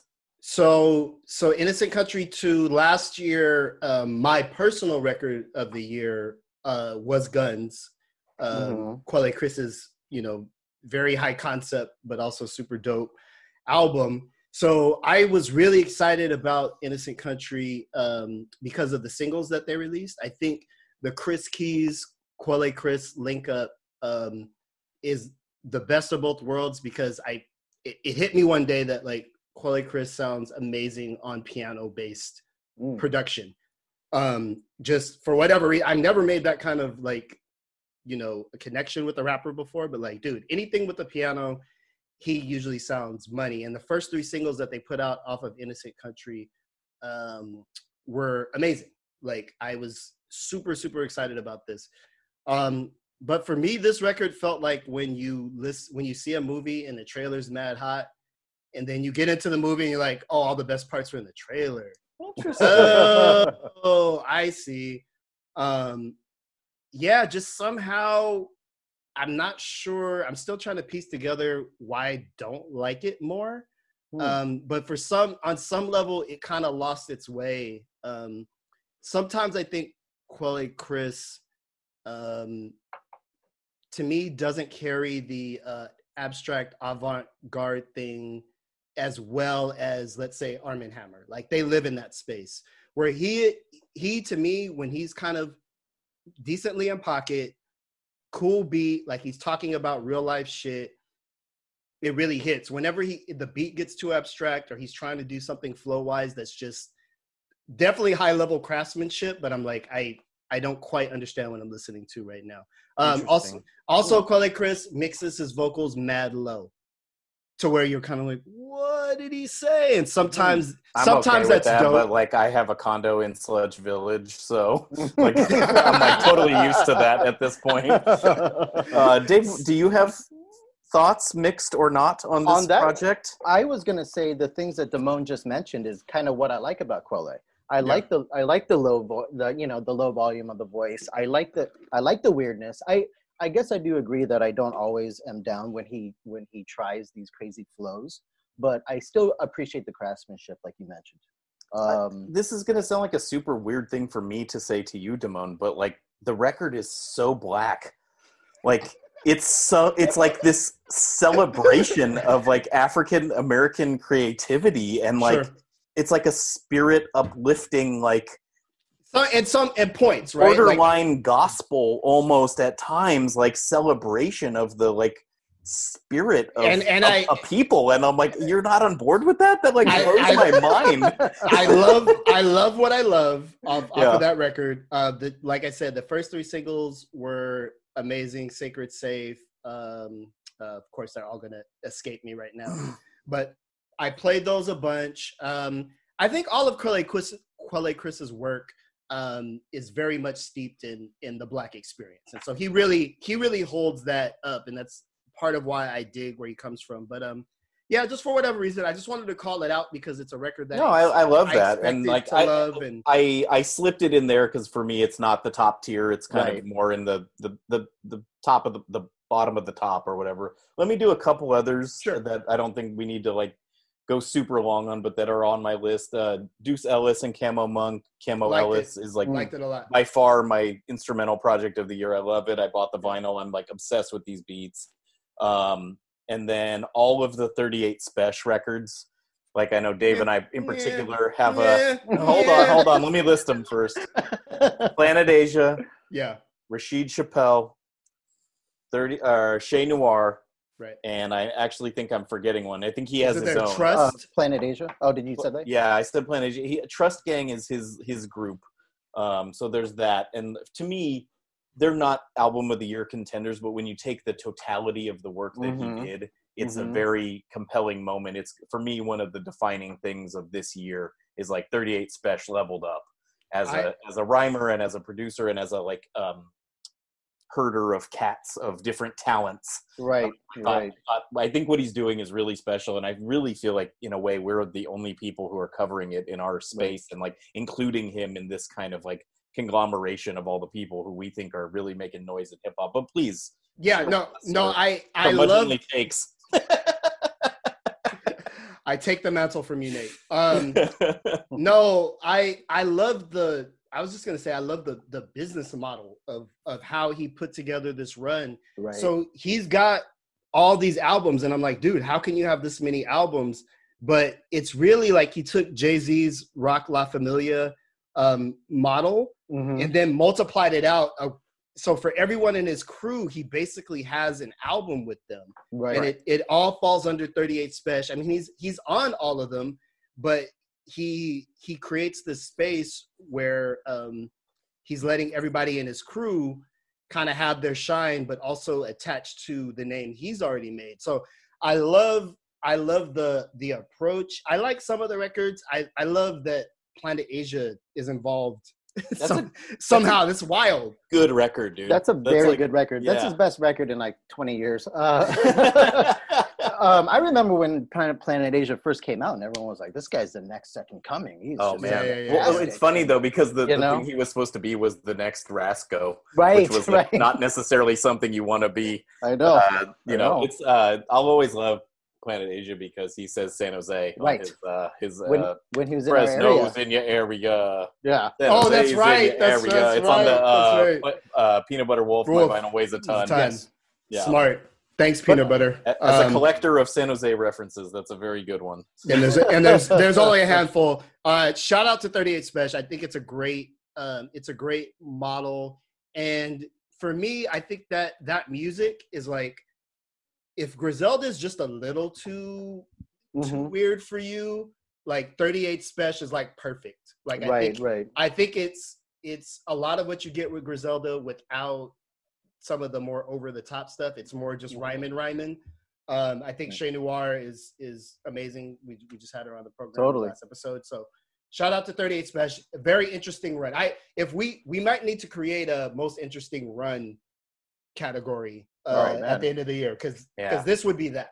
Well, I think rap is being defined by these runs. So totally. It was the year we had to decide, were Milo's 3 records better than Rock Marciano's 6? I know. Or I'm like, and everyone who made 1 record, go fuck yourself. Yeah. It's like, what are you even talking about? One a decade. Yeah. Okay. One last fringe candidate, and we spent some time on this on another show. I have to keep talking about Medhane, Cold Water.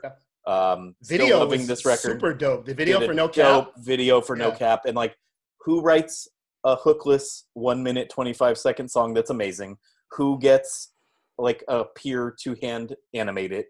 Who just like kind of tosses it out on Twitter and just goes like, here's my new shit, like take it or leave it, kind of like, he's so dope. I'm like kind of getting obsessed with him. I don't know I don't think he's new, right? Like I know he's been around for a little bit, but I feel like there is an emergence with him. Like he seems like he's coming into a wider awareness. I think he's going on a run.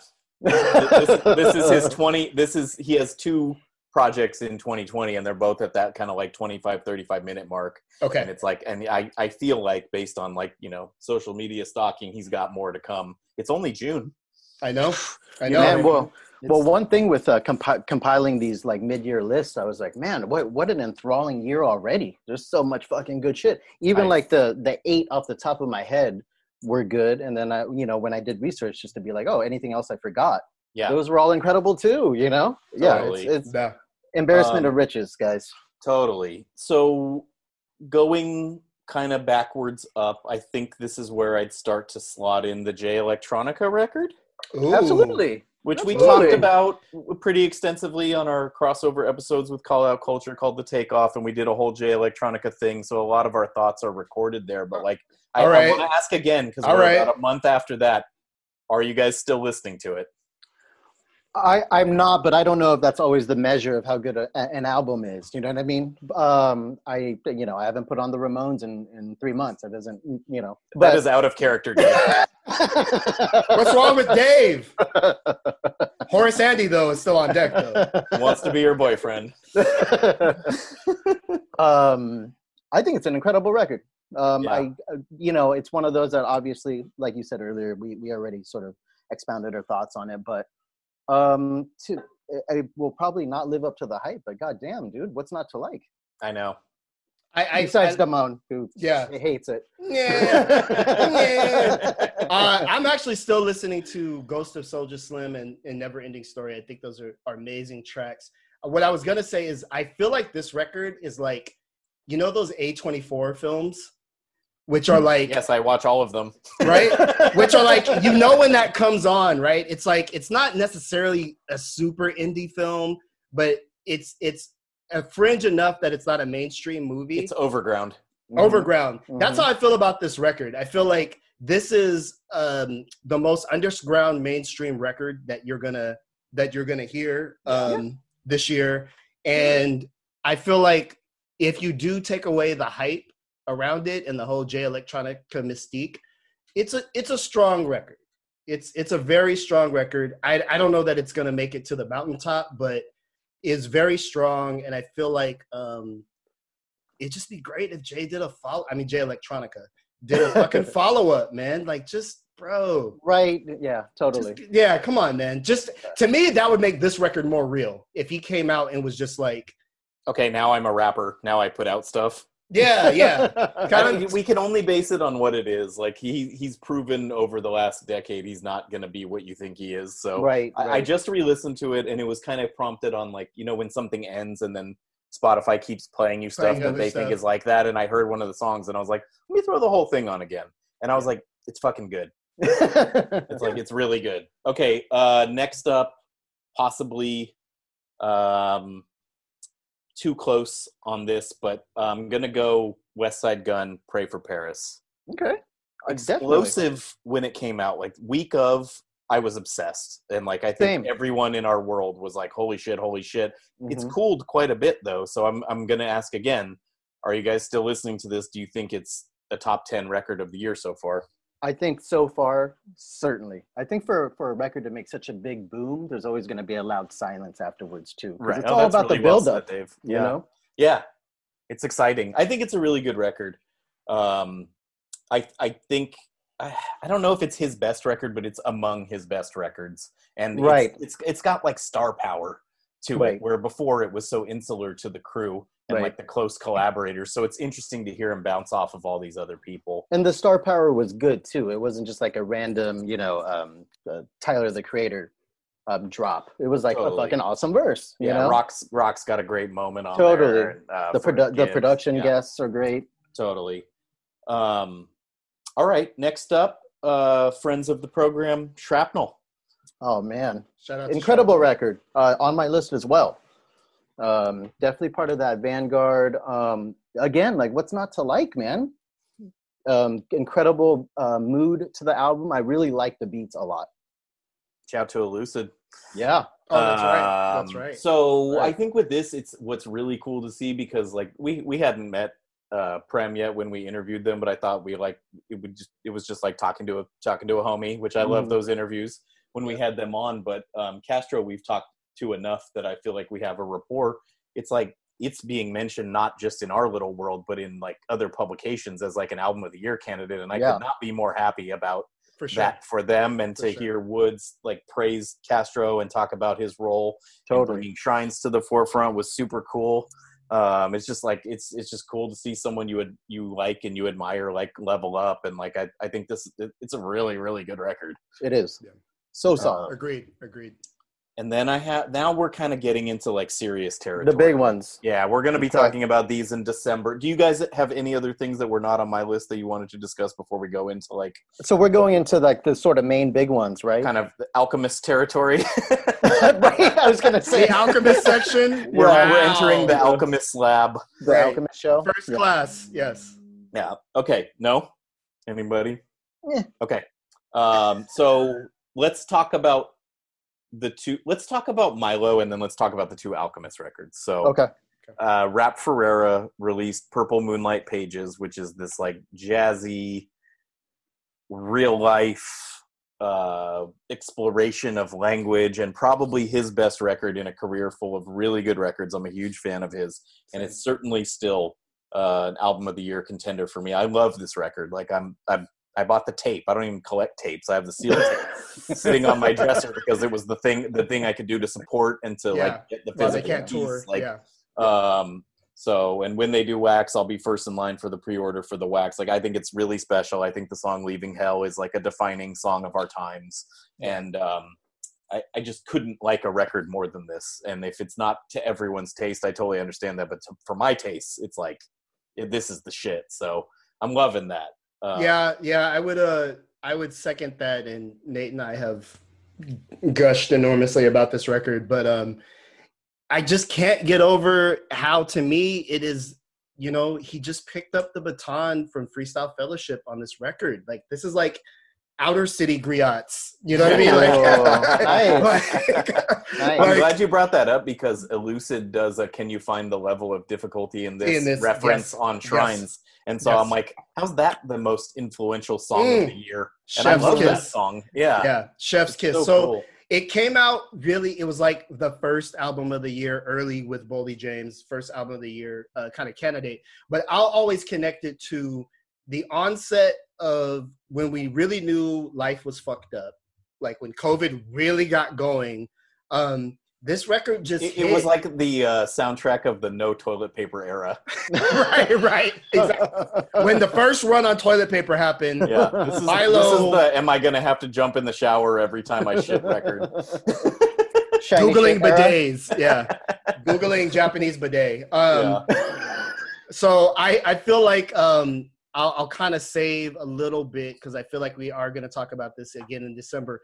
But if you haven't checked it out, and because I know it's not one of those records that's like everybody's cup of tea, like Rap Ferreira does not deal drugs. There's drums throughout the whole bit. Kenny Siegel is involved, and I just really feel like if you really like fucking rap, I would really suggest you sit with this. It's definitely coffee house poetry influenced, but in none of the corny ways. Like it really holds up. So I would encourage folks, if you haven't done so already, to check out Purple Moonlight Pages. All right. Sneaker, because we have not talked about this on the show yet. Ka, Descendants of Cain. Speaking of runs, dude is on like a 6-album run. I mean, incredible record. I love it. I love it for every reason I love every other Ka record. And we were talking about that earlier, I believe maybe two episodes ago. I think that was off air though. I'm pretty sure because Damone had not listened to it yet or not enough to comment on it. Right. We did a whole segment but didn't publish it. Gotcha. Feel free to speak freely. Oh, okay. Well, I mean, it's a little, I guess one criticism of his is it's a little too samey. But, I mean, that's like saying, RZA is samey. If you're a fan, you're a fan. Ghostface is samey on every fucking song. He's Ghostface. Right. It's like this Michael Jordan guy gets 30 points a game every game. It's always the same. Totally. I mean, I'm just a huge fan of Ka. I almost love everything that he does. And trust me, I mean, that type of music where it's so delicate and so detailed, if it did suck and if it did sort of steered off his normal trajectory, you'd be like, no, dude, this new Ka record sucks. But they're all excellent. They're so solid. All right, Damone. Hit us. Super solid. Are you a descendant of Cain? Super solid. So I finally sat with it. Like I kind of you've never fully bought into the Ka mythology, right? Like not fully, although I understand why so many folks like him, and for me that's always an interesting challenge to go, everybody else likes this, why don't I like it as much? Sometimes it's fun to be the one guy who doesn't get it or who's like, you know what, I'm just gonna sit this one out. but I see what people are talking about. I think I said this, or maybe it was on the lost tapes that we didn't publish, but to me he definitely reminds me of GZA in the sense of the economy of words, and his style is his style. He never breaks. He doesn't have one song where he's like, I'm going to try out this other little flow. He's him 100% of the time. Laughs. Yeah. Right. Yeah. Or I really like I like the GZA comparison too, because it is like cold, windy. Fucking, exactly. It's like Liquid Swords, like extreme. You know what I mean? Exactly. So if you went through a porthole called Liquid Swords and you wanted to drill down into that, I think Ka has done it, and I like his work. For me to rock with a whole record, I think it would have to be produced by somebody. That's why I landed where I go. His flow, his cadence, his writing style as a rapper, I go, that's pitch perfect. Like it's kind of like you're gonna hate this comparison, but like. Celine Dion is an amazing fucking singer. Like she hits all the notes and stuff, but sans a proper producer, you could say the same about Whitney Houston. It can get lost. Like that perfection can get lost. And so what I wanted to hear from Descendants of Cain is like, give me a curveball. Give me just change the speed one time for me. Give me something. And he's like, nah, bruh. But his heart will not go on. But do you want to hear like a fast rap Ka track? Right. I want to see him figure it out. Yeah. So if we want to go back to Purple Moonlight Pages, Rap Ferreira does different little motifs, and you're like, oh, okay, there's you on that, there's you on this. I don't know if that is for Ka, but I would at least want to see him, maybe the sonic palette, maybe a producer. Is that a Muggs? Is that a Madlib? Somebody just to give me I just want more razzle dazzle, and I never get it. You want it to be something that it's not. He wants Pharrell to produce Ka, apparently. Because it would be 2 note, not 1. That's hilarious. Hey, no, look, I'm totally open to that criticism. I actually deeply understand it. There are people who I will not allow as a listener or as like whatever we are. I don't think we're critics quite, but as professional appreciators, I'm not having it with most people making the same record over and over again. I can't explain why, but he gets a pass because it's so good. Because he's Ka, and what he did, if we compare him to, again, I'm gonna keep bagging on Jay Electronica.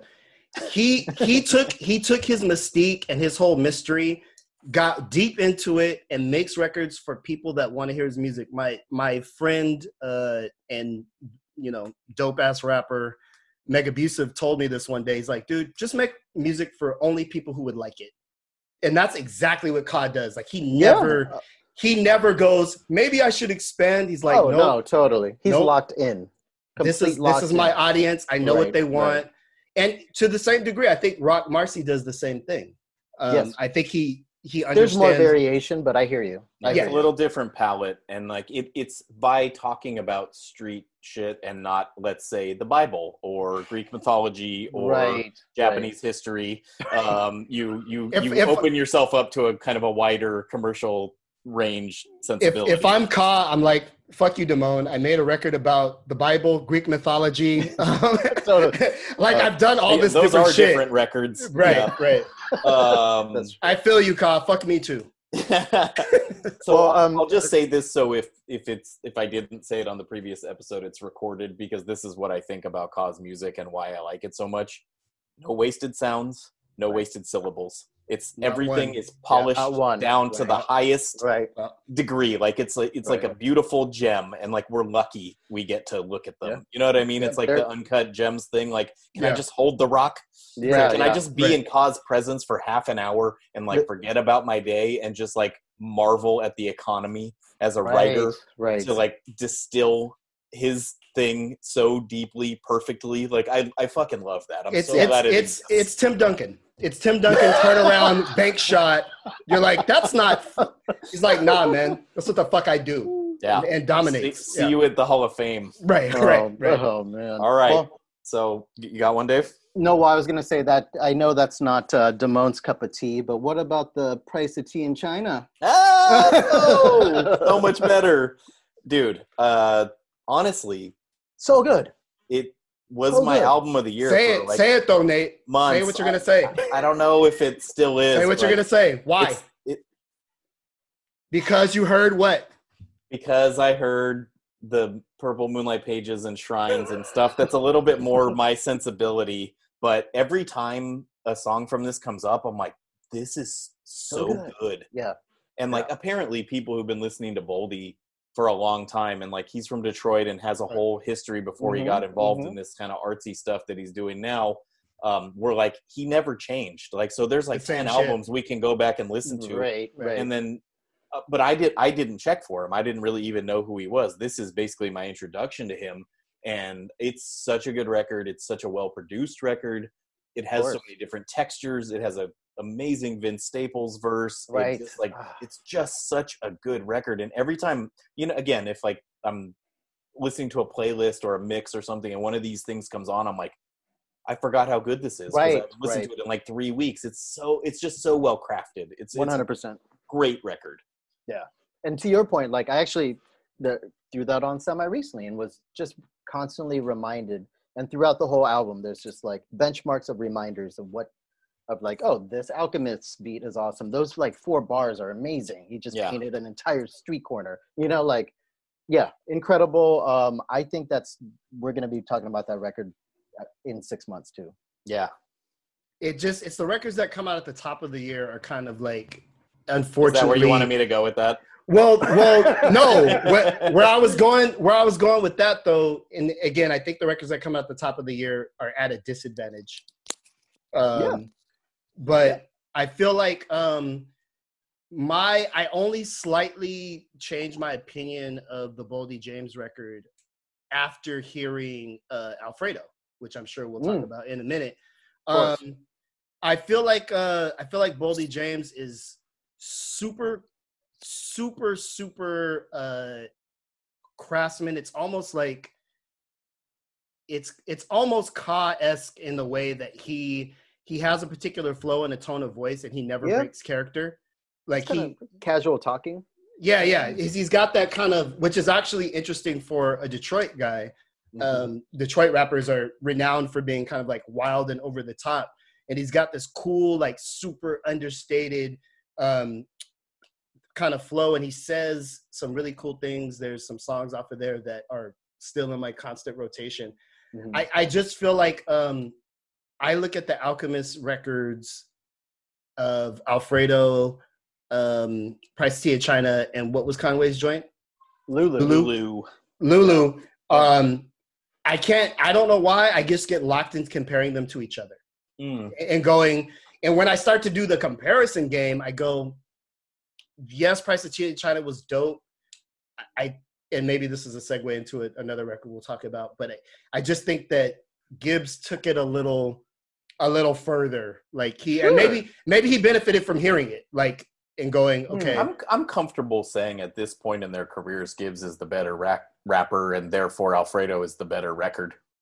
I'm cool with saying that. Like, we have history with Gibbs, right? Like I was just saying, I hadn't really checked for Boldy before this, but it's incredible, and now I will. With Gibbs, it's like that. I remember. I can't remember. I think it was on Decon. He had a project on Decon in like 2010. I think that was the first time I heard him. It was like an EP, and that was before his or after his Gangsta Gibbs stuff, which I've since gone back and listened to. So like his craftsmanship has elevated, if you will, and him connecting with like kind of art rap tour guys has really, really been fruitful for everyone involved. Like the contrast of the sonic palette and the kind of street sensibility of the rhymes has basically made some of the best rap music of modern times. Totally. Sure. So Alfredo is incredible. Incredible. I mean, this is, to your point, Damone, I mean, Alchemist is everywhere, dude. He has his hands on the best shit. And this is like the third year in a row we're saying this, you know? I know. Speaking of runs, producers aren't like on the face of things, but dude is an anchor for sure. So much of what we enjoy. For sure. But I think, and I'm sorry, I don't want to step on the Price of Tea in China, but it seems like we're pivoting to talking a little bit about Alfredo. I think Gibbs, as dope as Alchemist is, I think Gibbs is the guy of the three records that came out who met that challenge the best. I feel like he brought his style and personality even more so. We talked about this on a previous episode, even more so than on the Madlib collaboration projects.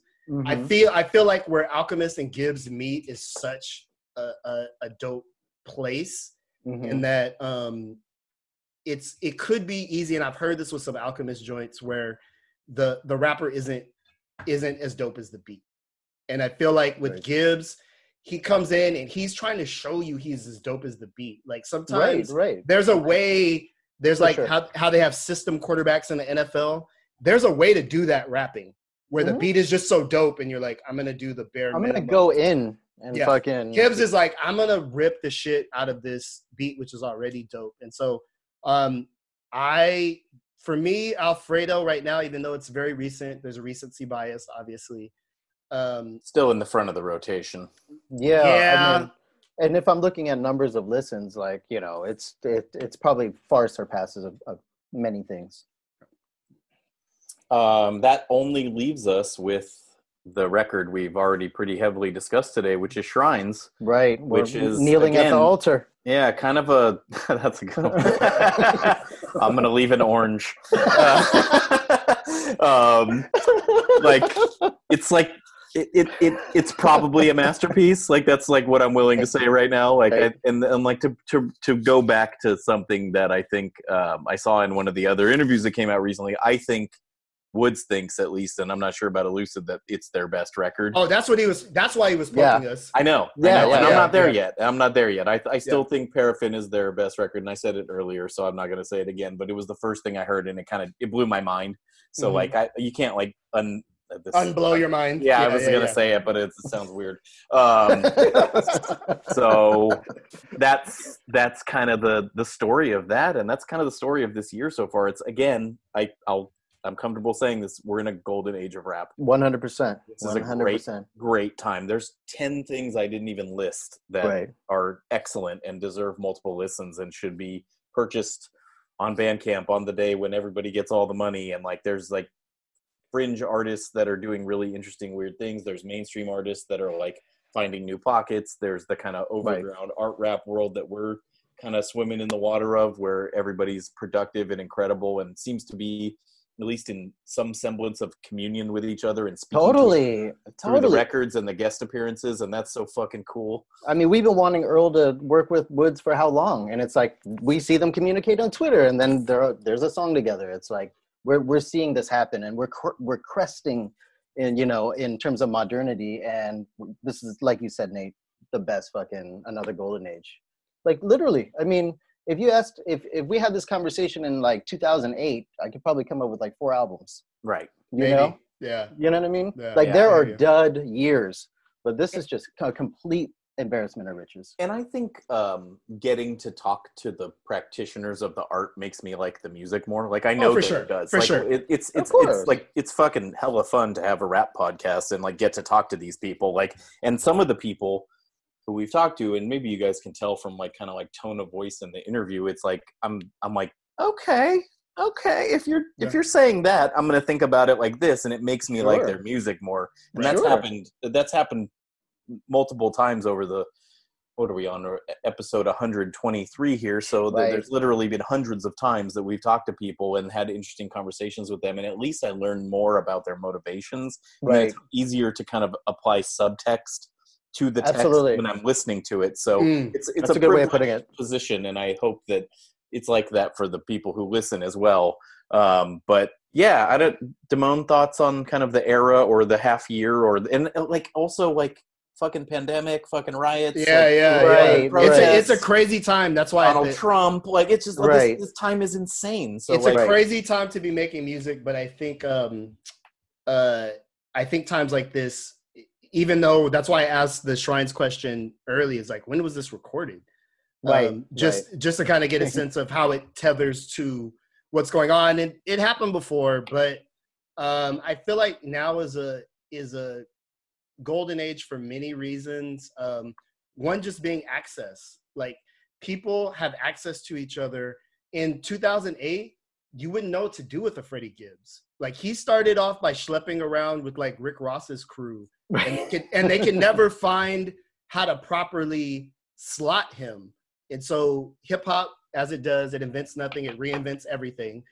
Everybody's being reinvented. The fact that the drug dealer rap has been reinvented.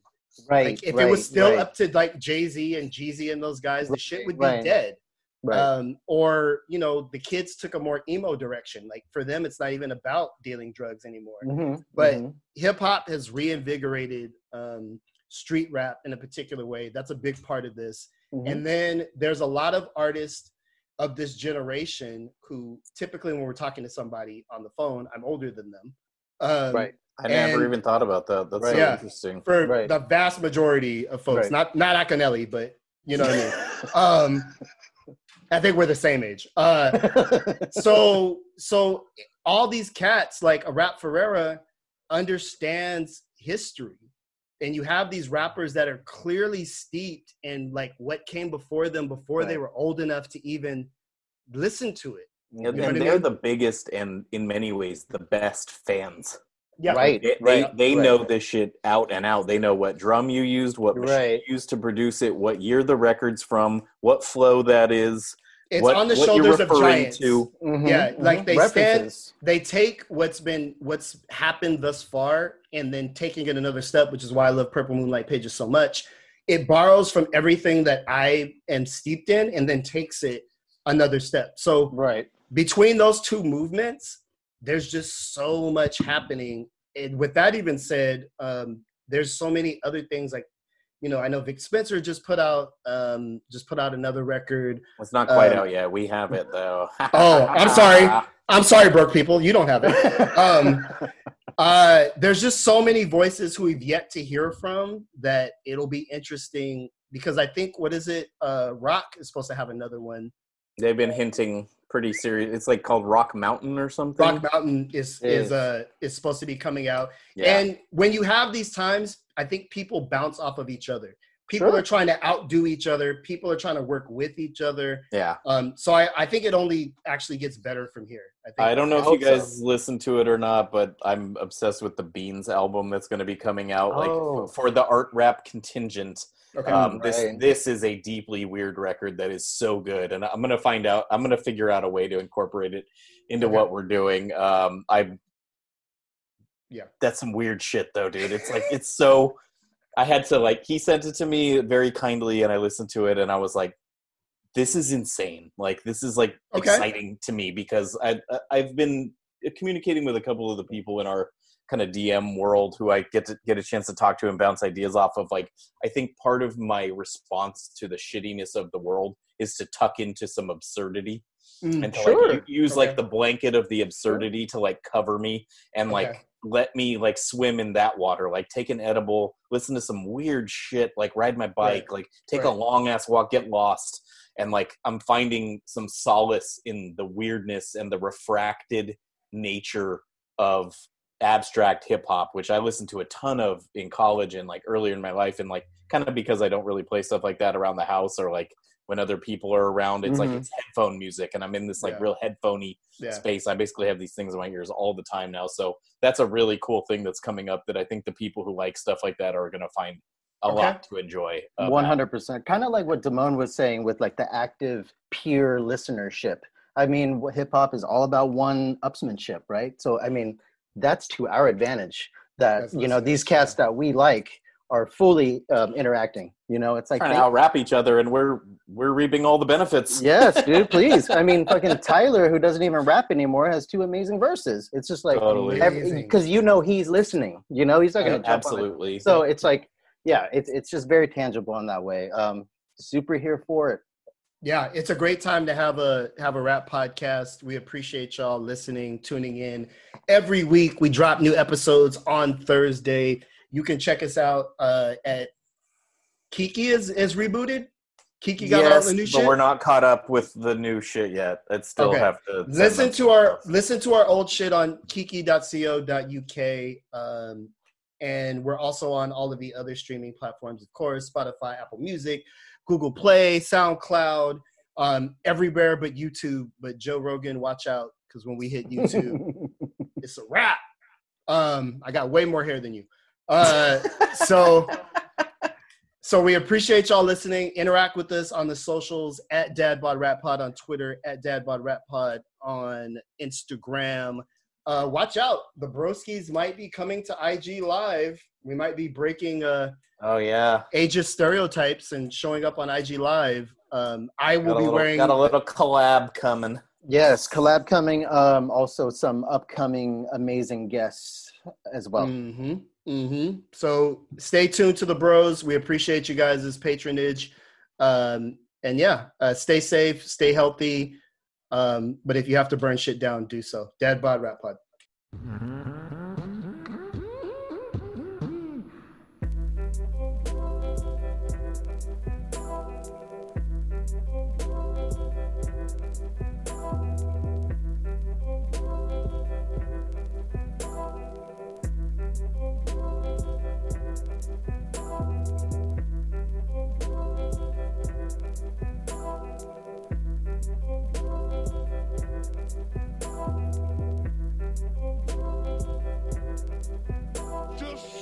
Intelligence I must manifest.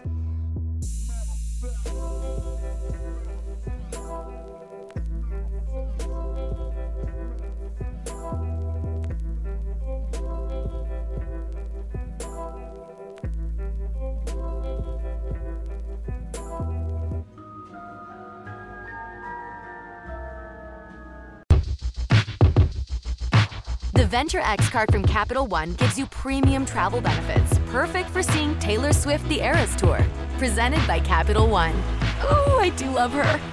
Earn 5 times miles on flights and 10 times miles on hotels through Capital One Travel. Enjoy your stay in Suite 13. Whoa, 13? That's Taylor's lucky number.